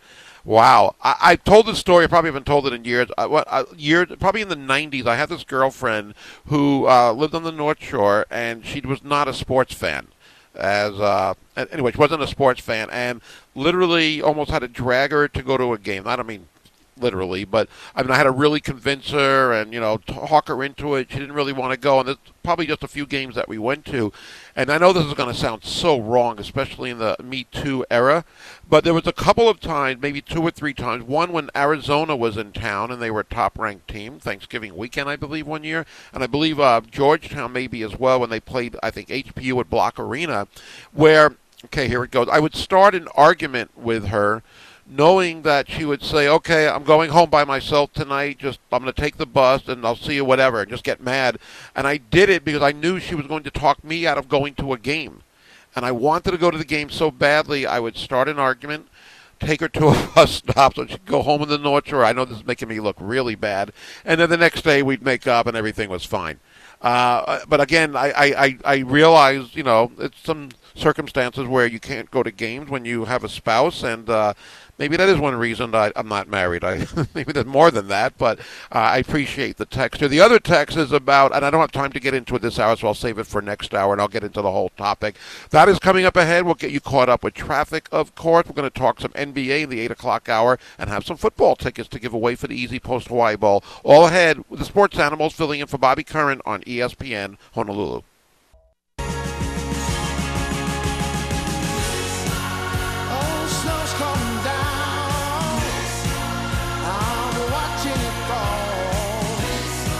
This song, I'm not sure how many of our listeners are aware of one fact about this song, and I'm hoping I got the name right, of Ronnie Spector, I believe. It's a lady who sang this over the years.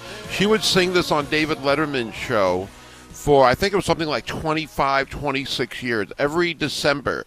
And it started off just as an appearance right around Christmas, and Letterman loved it so much he kept asking her back, and it became a holiday tradition. And I remember when it was the last time, as he announced his retirement like a year in advance, she did it, and she said on that show she'll never sing it again on any other show.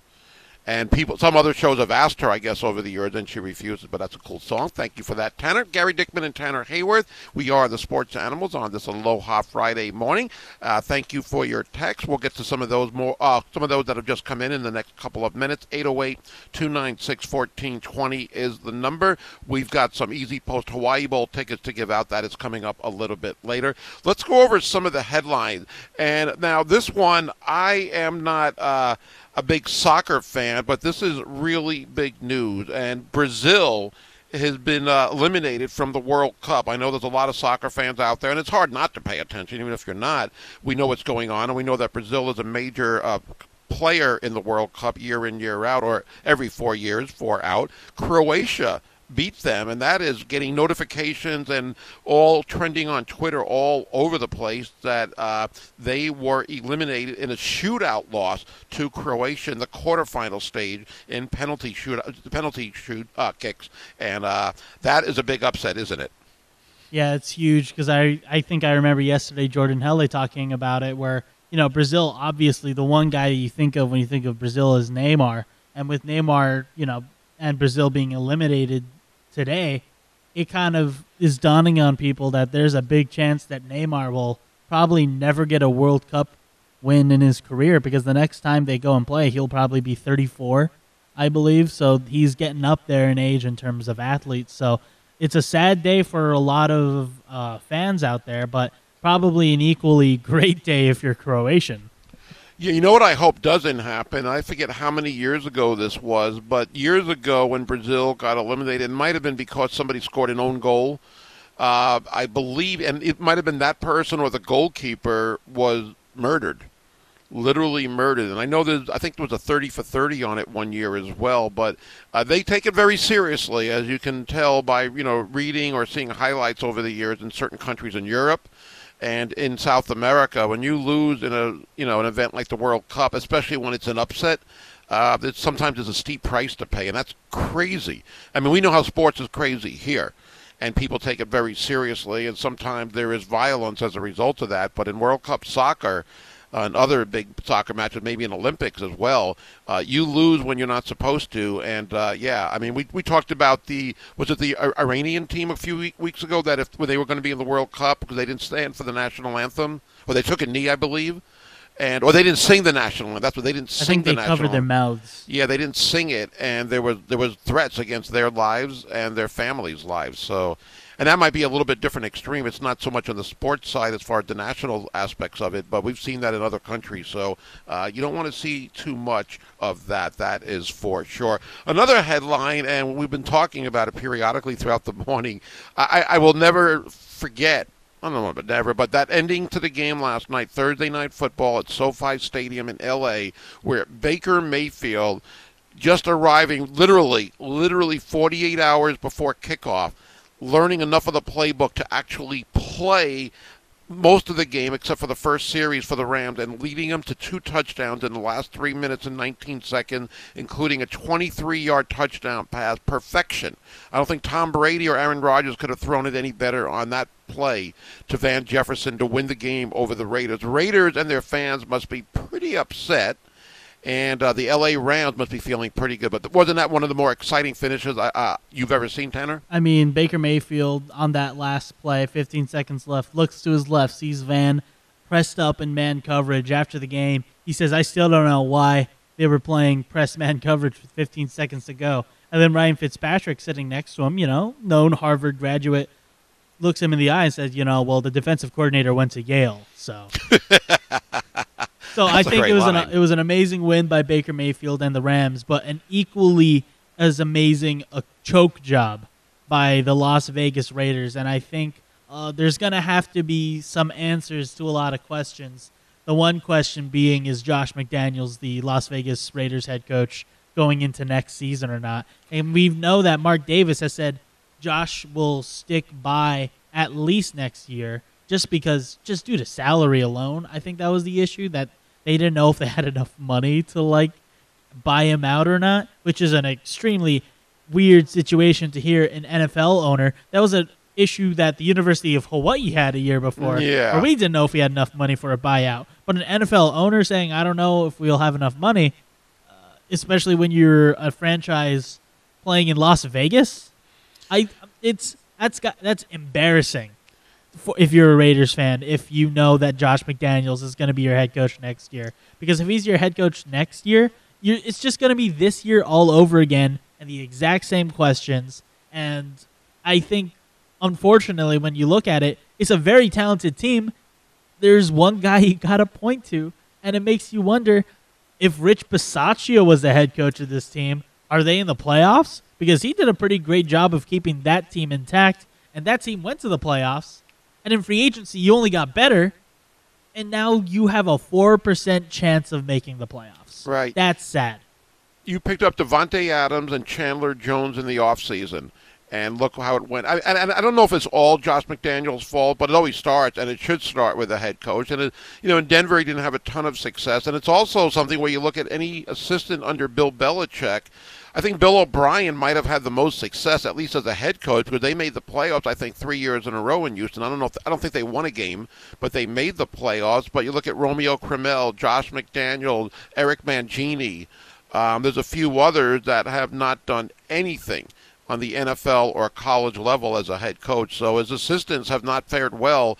And Josh McDaniels, I mean, again, it hasn't worked out. And, the thing is, it's interesting because up until about a month ago, the talk was exactly what you just said, Tanner. He could be gone, even though Mark Davis downplayed it and said he isn't. But then you win 3 games in a row. And then you're thinking, hey, maybe they can turn this thing around, where last night would have put them a lot closer to a playoff position. Not saying they would have made it necessarily, but they had a better chance maybe last night if they would have won. And to lose the way they lost, that's something they're not going to really be able to live down for a while. And also, remember, what loss happened before that 3-game winning streak?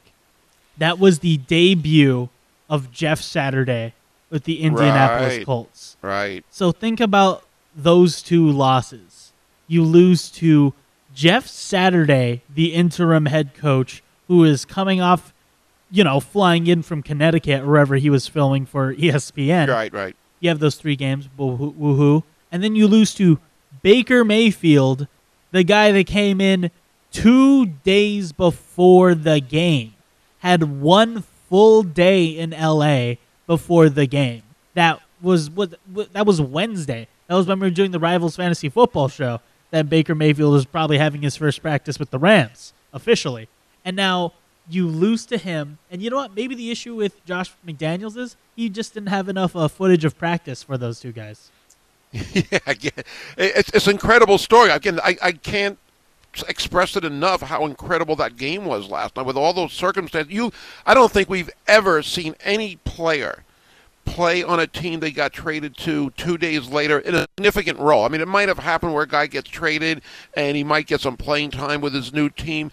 And, maybe it's on special teams, not as a quarterback. There's no way I can imagine that ever happened before. And to pull out the win, is amazing. In the way he did it, even more. Again, Baker Mayfield said the obvious after the last night's game. You couldn't have written a better script for this. And you couldn't have. I mean, this is like what TV movies are, or, any kind of football movie. When they make sports movies and you have the happy ending after a struggle initially, that's exactly how it is, but this is real life. It's just, again, it was just an incredible game.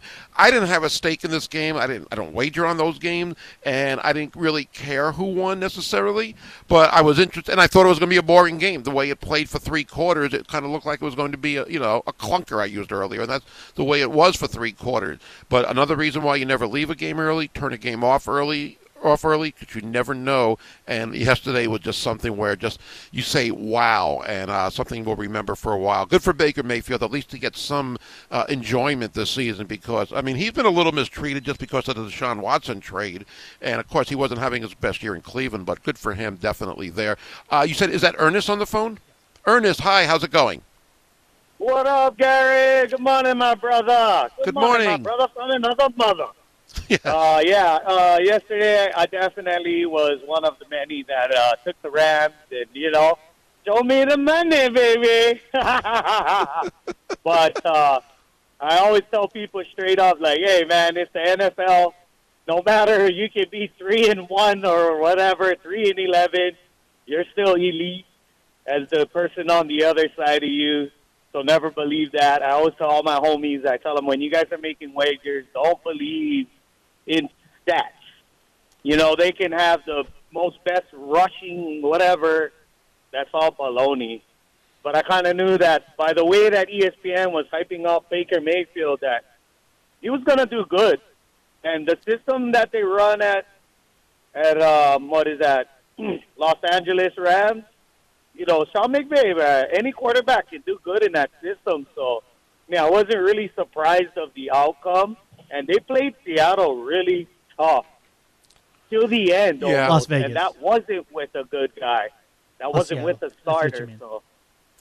Yeah, that's true. So, That's true. And they've had a so. 6-game losing streak, so that whole scenario was amazing. But I know the Raiders were favored. Just because you're going with either John Wolford or Baker Mayfield, neither are Matthew Stafford. I think that was the correct way for Vegas to view it. So, yeah, I don't want to say you got lucky. You were smart, I guess. But I don't think a lot of people saw that coming last night. Not to them to win it all, and especially the way they won it. But I guess they would have covered. Well, they wouldn't have covered unless they got the touchdown. I think Vegas was giving 6, I believe.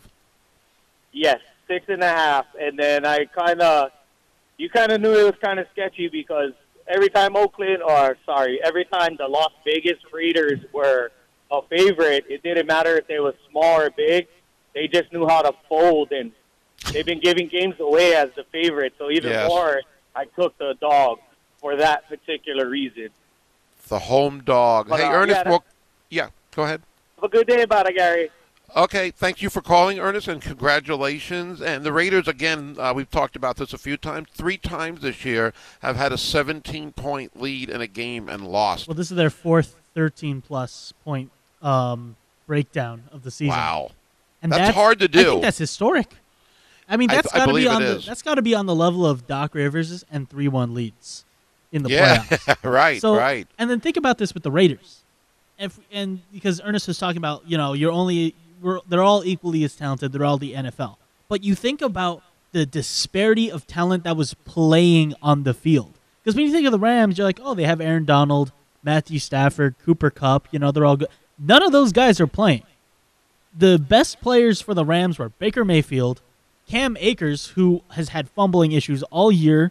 They had Ben Skowronek, franchise wide receiver right there, Van Jefferson, all going up against Derek Carr, Josh Jacobs, who's having one of the best years of his career. Yeah. You have Devontae Adams. You have a really solid Mac Hollins. And you look at the defensive side, no Aaron Donald for the Rams. They still had Jalen Ramsey and Bobby Wagner, sure. But you look at that defensive lineman for the Raiders, they were absolutely killing Baker Mayfield for a lot of that game with Max Crosby and Chandler Jones looking like Chandler Jones again, going up against 68, that left tackle. But there was something with that offense. There's something with this offensive-minded head coach where, for some reason, you can't trust the offense to put away a game. And when you have a guy like Devontae Adams, who's probably the best wide receiver in the NFL in certain years, you have Derek Carr, who's probably one of the better quarterbacks in the NFL,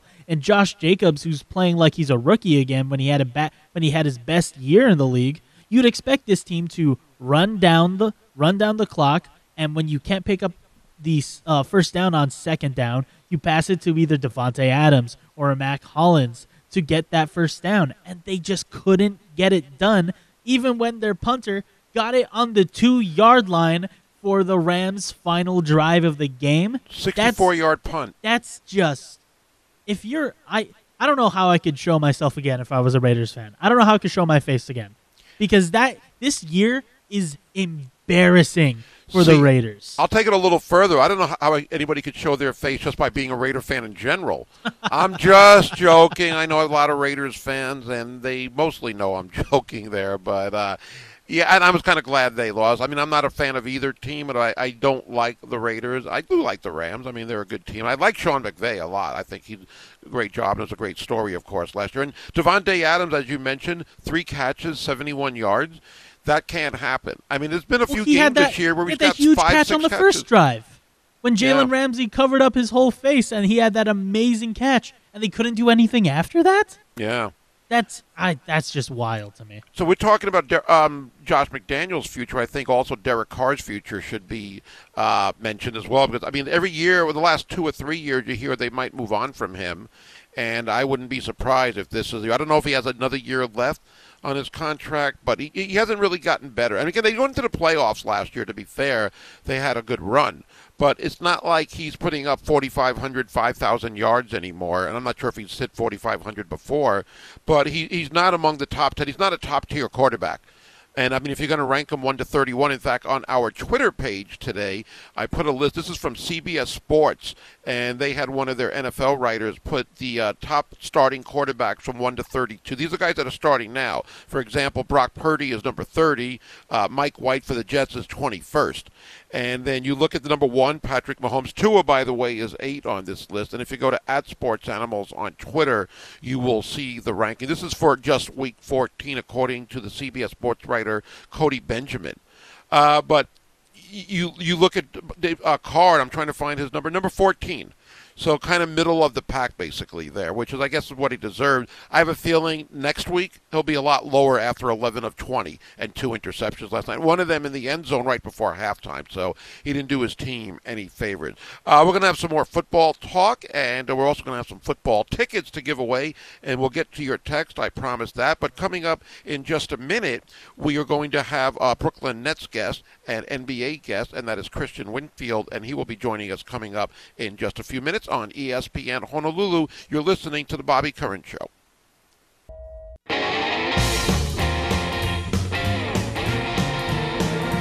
Gary Dickman and Tanner Haworth here. Bobby Curran Show on ESPN Honolulu. We're going to talk some basketball for a few minutes. Joining us now via the Aloha Kia hotline, he's an NBA and Brooklyn Nets reporter for the New York Daily News. Kristian Winfield back on the show. Kristian, great to have you back. And before we talk about the Brooklyn Nets and the NBA specifically, I want to get your take on Brittany Griner coming back to the United States from a basketball perspective. What do you think as far as her WNBA career? Do you expect it to resume coming up in May when the next season starts, or if you have any thoughts on that? That's actually something I hadn't thought of. I'd assume she needs time to even feel like if she's even mentally or physically ready to resume playing. But she's got a little minute to decide. I think the game missed her. I think the league missed her. I wouldn't be surprised to see her in New Jersey sometime soon. Okay, and it's great news that she's back, but I know in the near future, I'm sure people are going to be wondering about that, so maybe we'll find that out in the upcoming days. Let's talk about the Brooklyn Nets. They've been playing a lot better now, 14-12 on the season. Is it more so with the coaching change or maybe getting their roster more intact, whether it was Kyrie being suspended or players being injured? Where do you see them improving in specific areas? It's all of the above. There's no question that the new voice in Jacques Vaughn replacing Steve Nash has a lot to do with it. But at the same time, when you ask some of these players, they never say specifically it's a coaching change thing. I spoke to a few players not too long ago. They said, hey, it's trust, right? You're seeing the trust build up from the beginning of the season until now. And on top of that, you're seeing, as you mentioned, healthy, injured players becoming healthy. Ben Simmons, for example, is playing tonight against the Hawks. He didn't play the last few games because he had a calf strain.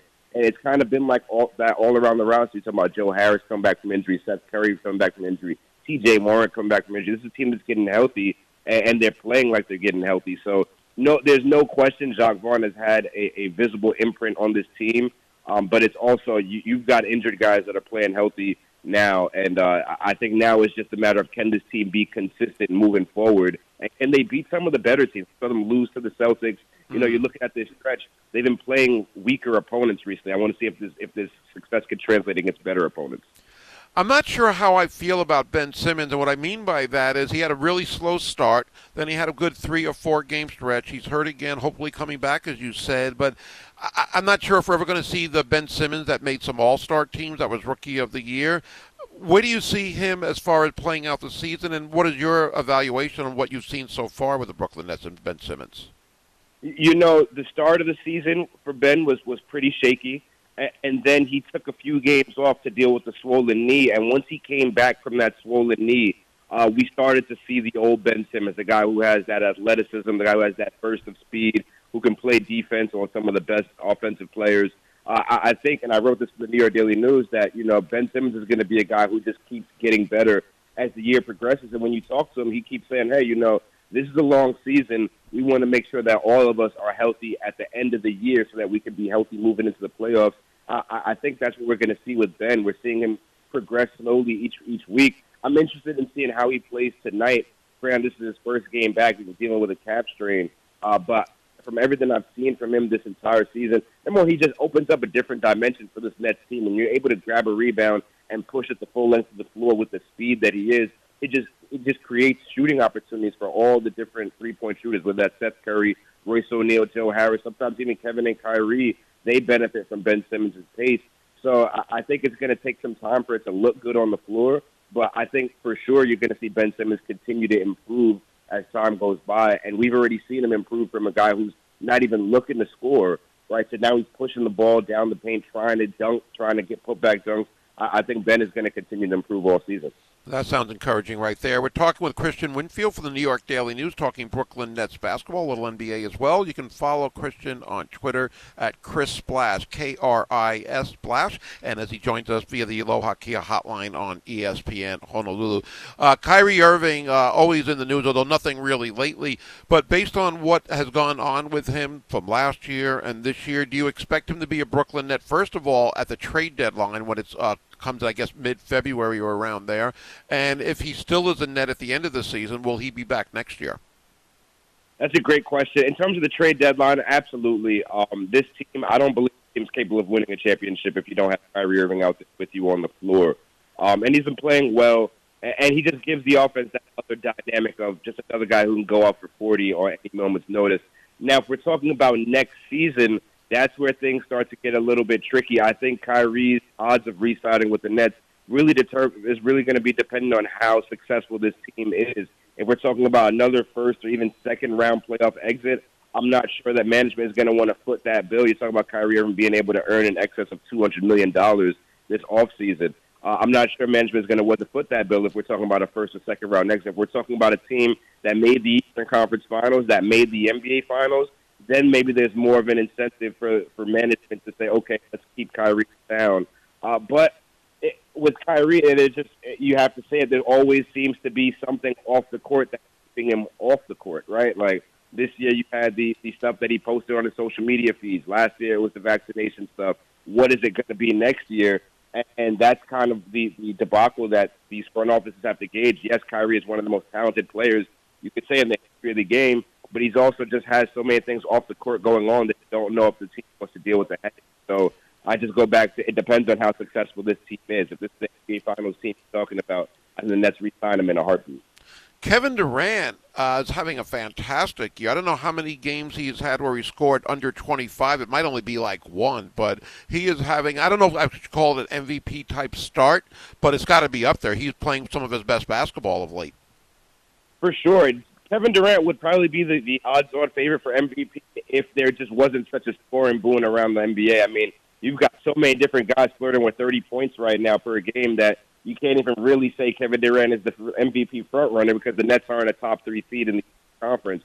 But that doesn't take away from the type of year Kevin Durant is having. I mean, we're talking about efficiency. We're talking about a guy who could just get a bucket at any point whenever he wants. I mean, and this isn't anything new. He's just dribbling up the court and sometimes shooting over guys like they're just chairs out there trying to play defense. It's incredible to watch. And I think for him, it also boils down to, he's done this before, right? This isn't anything new, but what he hasn't done is taken this Nets team to the NBA Finals or past the second round of the playoffs for that matter. So I think to a certain extent, a lot of this is expected, right? Kevin Durant said it once before about Giannis. I think the same could be said about him. His scoring numbers are absolute. He's going to get what he's going to get. It just boils down to, does he have enough support around him, and can this team win games? We haven't seen him be able to win games against quality opponents yet. So I'm looking forward to seeing that this season. It was about 10 years ago, I might be off by a year or two, when for a University of Hawaii college basketball tournament, the Diamond Head Classic, George Washington was here, and I know their head coach back then, Mike Lonergan. He was telling us on the show that they have a freshman player who he thinks could be an NBA player in a few years, and it was Yuta Watanabe, who has really done a good job. He's bounced around a little bit, but right now I believe he still leads the NBA in three-point shooting percentage this year. I know he's expected back, if not tonight, this weekend. He's been an important addition for the Nets this year, hasn't he? Absolutely. I think Watanabe's shooting something like 57% from downtown, which is kind of mind-blowing when you think about that. And he credits that shooting percentage to playing with Kevin Durant and Kyrie Irving. He said, hey, when there's so much attention on those guys, all I got to do is sit here and make a shot. But it's more than just three-point shooting and shot-making with that guy. I mean, he's just a well-rounded basketball player. He can fill in on defense. He can guard multiple positions. He can handle the ball at times. He knows how to play the game. And Jacques Vaughn is even, after some losses, Jacques Vaughn says, hey, we miss you to Watanabe and what he brings to this team. I was talking to you the other day. I asked him if he expected to play this big of a role on this team, and he said no. He was just concerned about making the team from jump in preseason, and I think he's acquitted himself quite well. He's on a one-year deal. I think his contract is non-guaranteed or was non-guaranteed, but now you're talking about a guy who could be in line for a contract extension the way he's played this season. He's been an excellent addition for this Nets. Real cool story there. And again, the Nets on a nice run right now. Kristian, it's great talking with you again. Hopefully we can talk again about the Nets and the NBA in the near future. Absolutely. Thanks for having me, man. Anytime. All right, thank you so much. Kristian Winfield from the New York Daily News covers the Brooklyn Nets and the NBA, joining us here on ESPN Honolulu via the Aloha Kia hotline. See ya in a Kia. Hey, something great is coming up, and we've heard us talk about it a few times this week, but hopefully you can join us for the Coaches versus Cancer Pauhana Party. It's coming up on Tuesday, December 20th at the Kanakapila Grill in Waikiki. Josh Pacheco will be broadcasting live, so come out and support the cause. You can talk story with not only Aran Ganat, but all the other Diamond head coaches will be there. Rick Pitino is expected to be there. All the participating coaches will be there. You can get your tickets right now at HawaiiBowlFoundation.org. They've also got a silent auction going on. We're going to get more details on it next week, but I'll give you some of the prizes that you can bid on it, and it goes all the way until Tuesday, December 20th.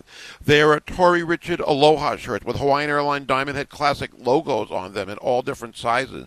You can get Zippy's gift card, Egan Inoi's boot camp for 1 month unlimited boot camp classes. You've got Zig Zane Design blue dry fit shirts. You've got No Foods of Hawaii gift packs. Big Island Candies gift baskets, Texaco gift cards, gas cards at $100, a gray Adidas UH basketball polo shirt. The list goes on and on. There's so many great things, something for everybody. For the Hawaii Opera Theater, you can get some items that you can bid on. The Bar Method Honolulu, if you want to go to a class. Check it out. And again, the silent auction is open now, and you can bid on it, and we'll have the winners announced on Tuesday the 20th. It's for a great cause, of course, and hopefully you can make it down there on Tuesday the 20th. We got some tickets to give away. That is coming up next, and we'll get to your text as well on the ESPN Honolulu 92.7 FM and 1420 AM. And there won't be snow in Africa this Christmas time. Another great Christmas song. I guess they're all great Christmas songs. No such thing as not a great Christmas song, in my opinion anyway. Gary Dickman, Tanner Haworth here, taking you until 9 o'clock. We'll have Artie Wilson with On Point talking more basketball. I'm going to get into UH a little bit before we wrap it up. Right now, though, it is your chance to win some free tickets, courtesy of ESPN Honolulu, for the Easy Post Hawaii Bowl. Caller number 2, 808-296-1420, and you give us a call, and the second caller will win those tickets for the big game on Christmas Eve, San Diego State and Middle Tennessee. We'll have Middle Tennessee's head coach on Monday, and also hope to get Brady Hoke from San Diego State on hopefully next week as well, just working out a day and time. I want to go to our text line. Thank you for all the text, and this one, I won't read the entire one because it's super long, but this texter says, Gary, did you say happy holidays during Thanksgiving? I guess I did. I don't remember. Not that it was that long ago, but I probably did. Anyway, he goes on to say, what day do we celebrate on December 25th? I don't believe I have ever heard you say Merry Christmas on the radio. Why not? December 25th is the day we celebrate Christmas. If you want to group Christmas and New Year's in your wishes, don't say Happy Holidays. It is not difficult to say Merry Christmas and a Happy New Year, something you and most others to truly reflect on. And then he goes, why do you celebrate Christmas? And he went all on some of the other topics I don't need to get into now. I'd probably say Merry Christmas on Christmas Eve when we do a show, and we're never on Christmas Day. But the reason I say Happy Holidays is because it's not just Christmas. There's also Hanukkah for Jewish people.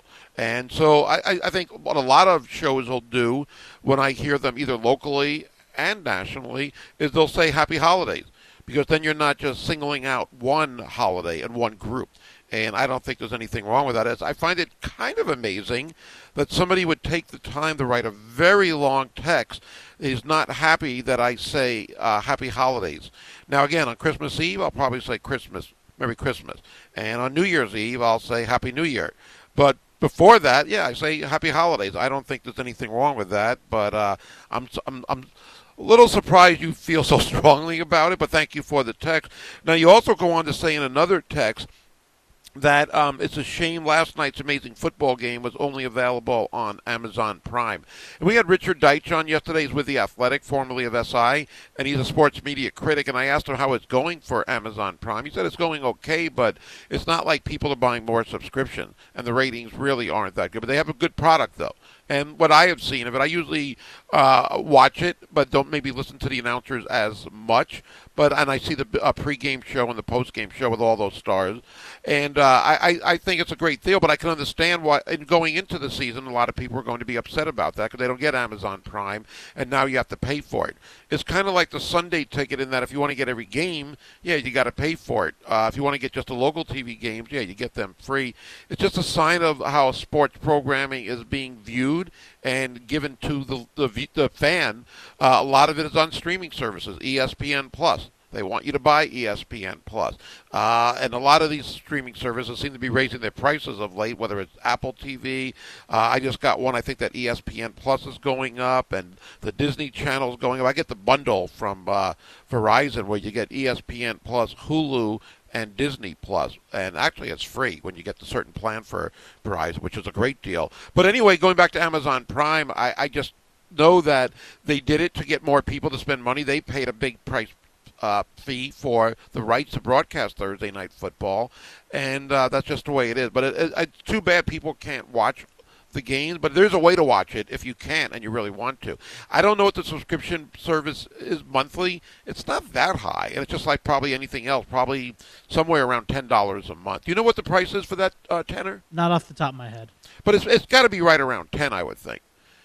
Most of them are around $10 a month. I think ESPN might have gone up a little to 13. Netflix went up a little bit, but they're all right around that range, and it can add up. I don't get every streaming service because I don't get a chance to watch them all enough to make it worth it. But every one of them by themselves, is a pretty reasonable price, I thought. Now we do have a winner of the Easy Post Hawaii Bowl tickets. I know it's from Kahala. I did not hear the name, Tanner. Winston? Okay, Winston from Kahala, congratulations. You are the winner of the Easy Post Hawaii Bowl tickets. Stay tuned. Josh Pacheco in the afternoon will have more tickets to give out, and we'll also have a lot of tickets next week on all of our shows as well, so stay tuned for that. Let's get to some more text. And this is from Umpire Eddie, and I guess we were talking about the last night's NFL game, the crazy finish, and he just texts simply this: Raiders, what happened, duh? And an emoji there of a sad face. Thank you for that, Eddie. Here's some on NFL as well. And let me get from the first one here. There's a whole bunch of texts that came in. This is crazy, Tanner. There is absolutely no way in Capitals that game last night wasn't choreographed. I have been watching and betting on football for years. Baker Mayfield was not studying the playbook on the plane. He was studying a script given to him by the league. Prime time, letting the game stay within reach. I'm not a fool, like you said, script. Wow. I wonder if this person really, really believes that. And I know the Rams were not favored in this game. So he put a picture, a screenshot of a betting slip. And I guess if you risk $1,000 to win $2,700. The Rams were plus 270 with the money line. And I know Ernest called earlier. I don't think this is from Ernest, but he said he won on that because he picked the Rams. But there's no way that game was choreographed. Tim Donaghy, the NBA ref, was not involved with last night's game.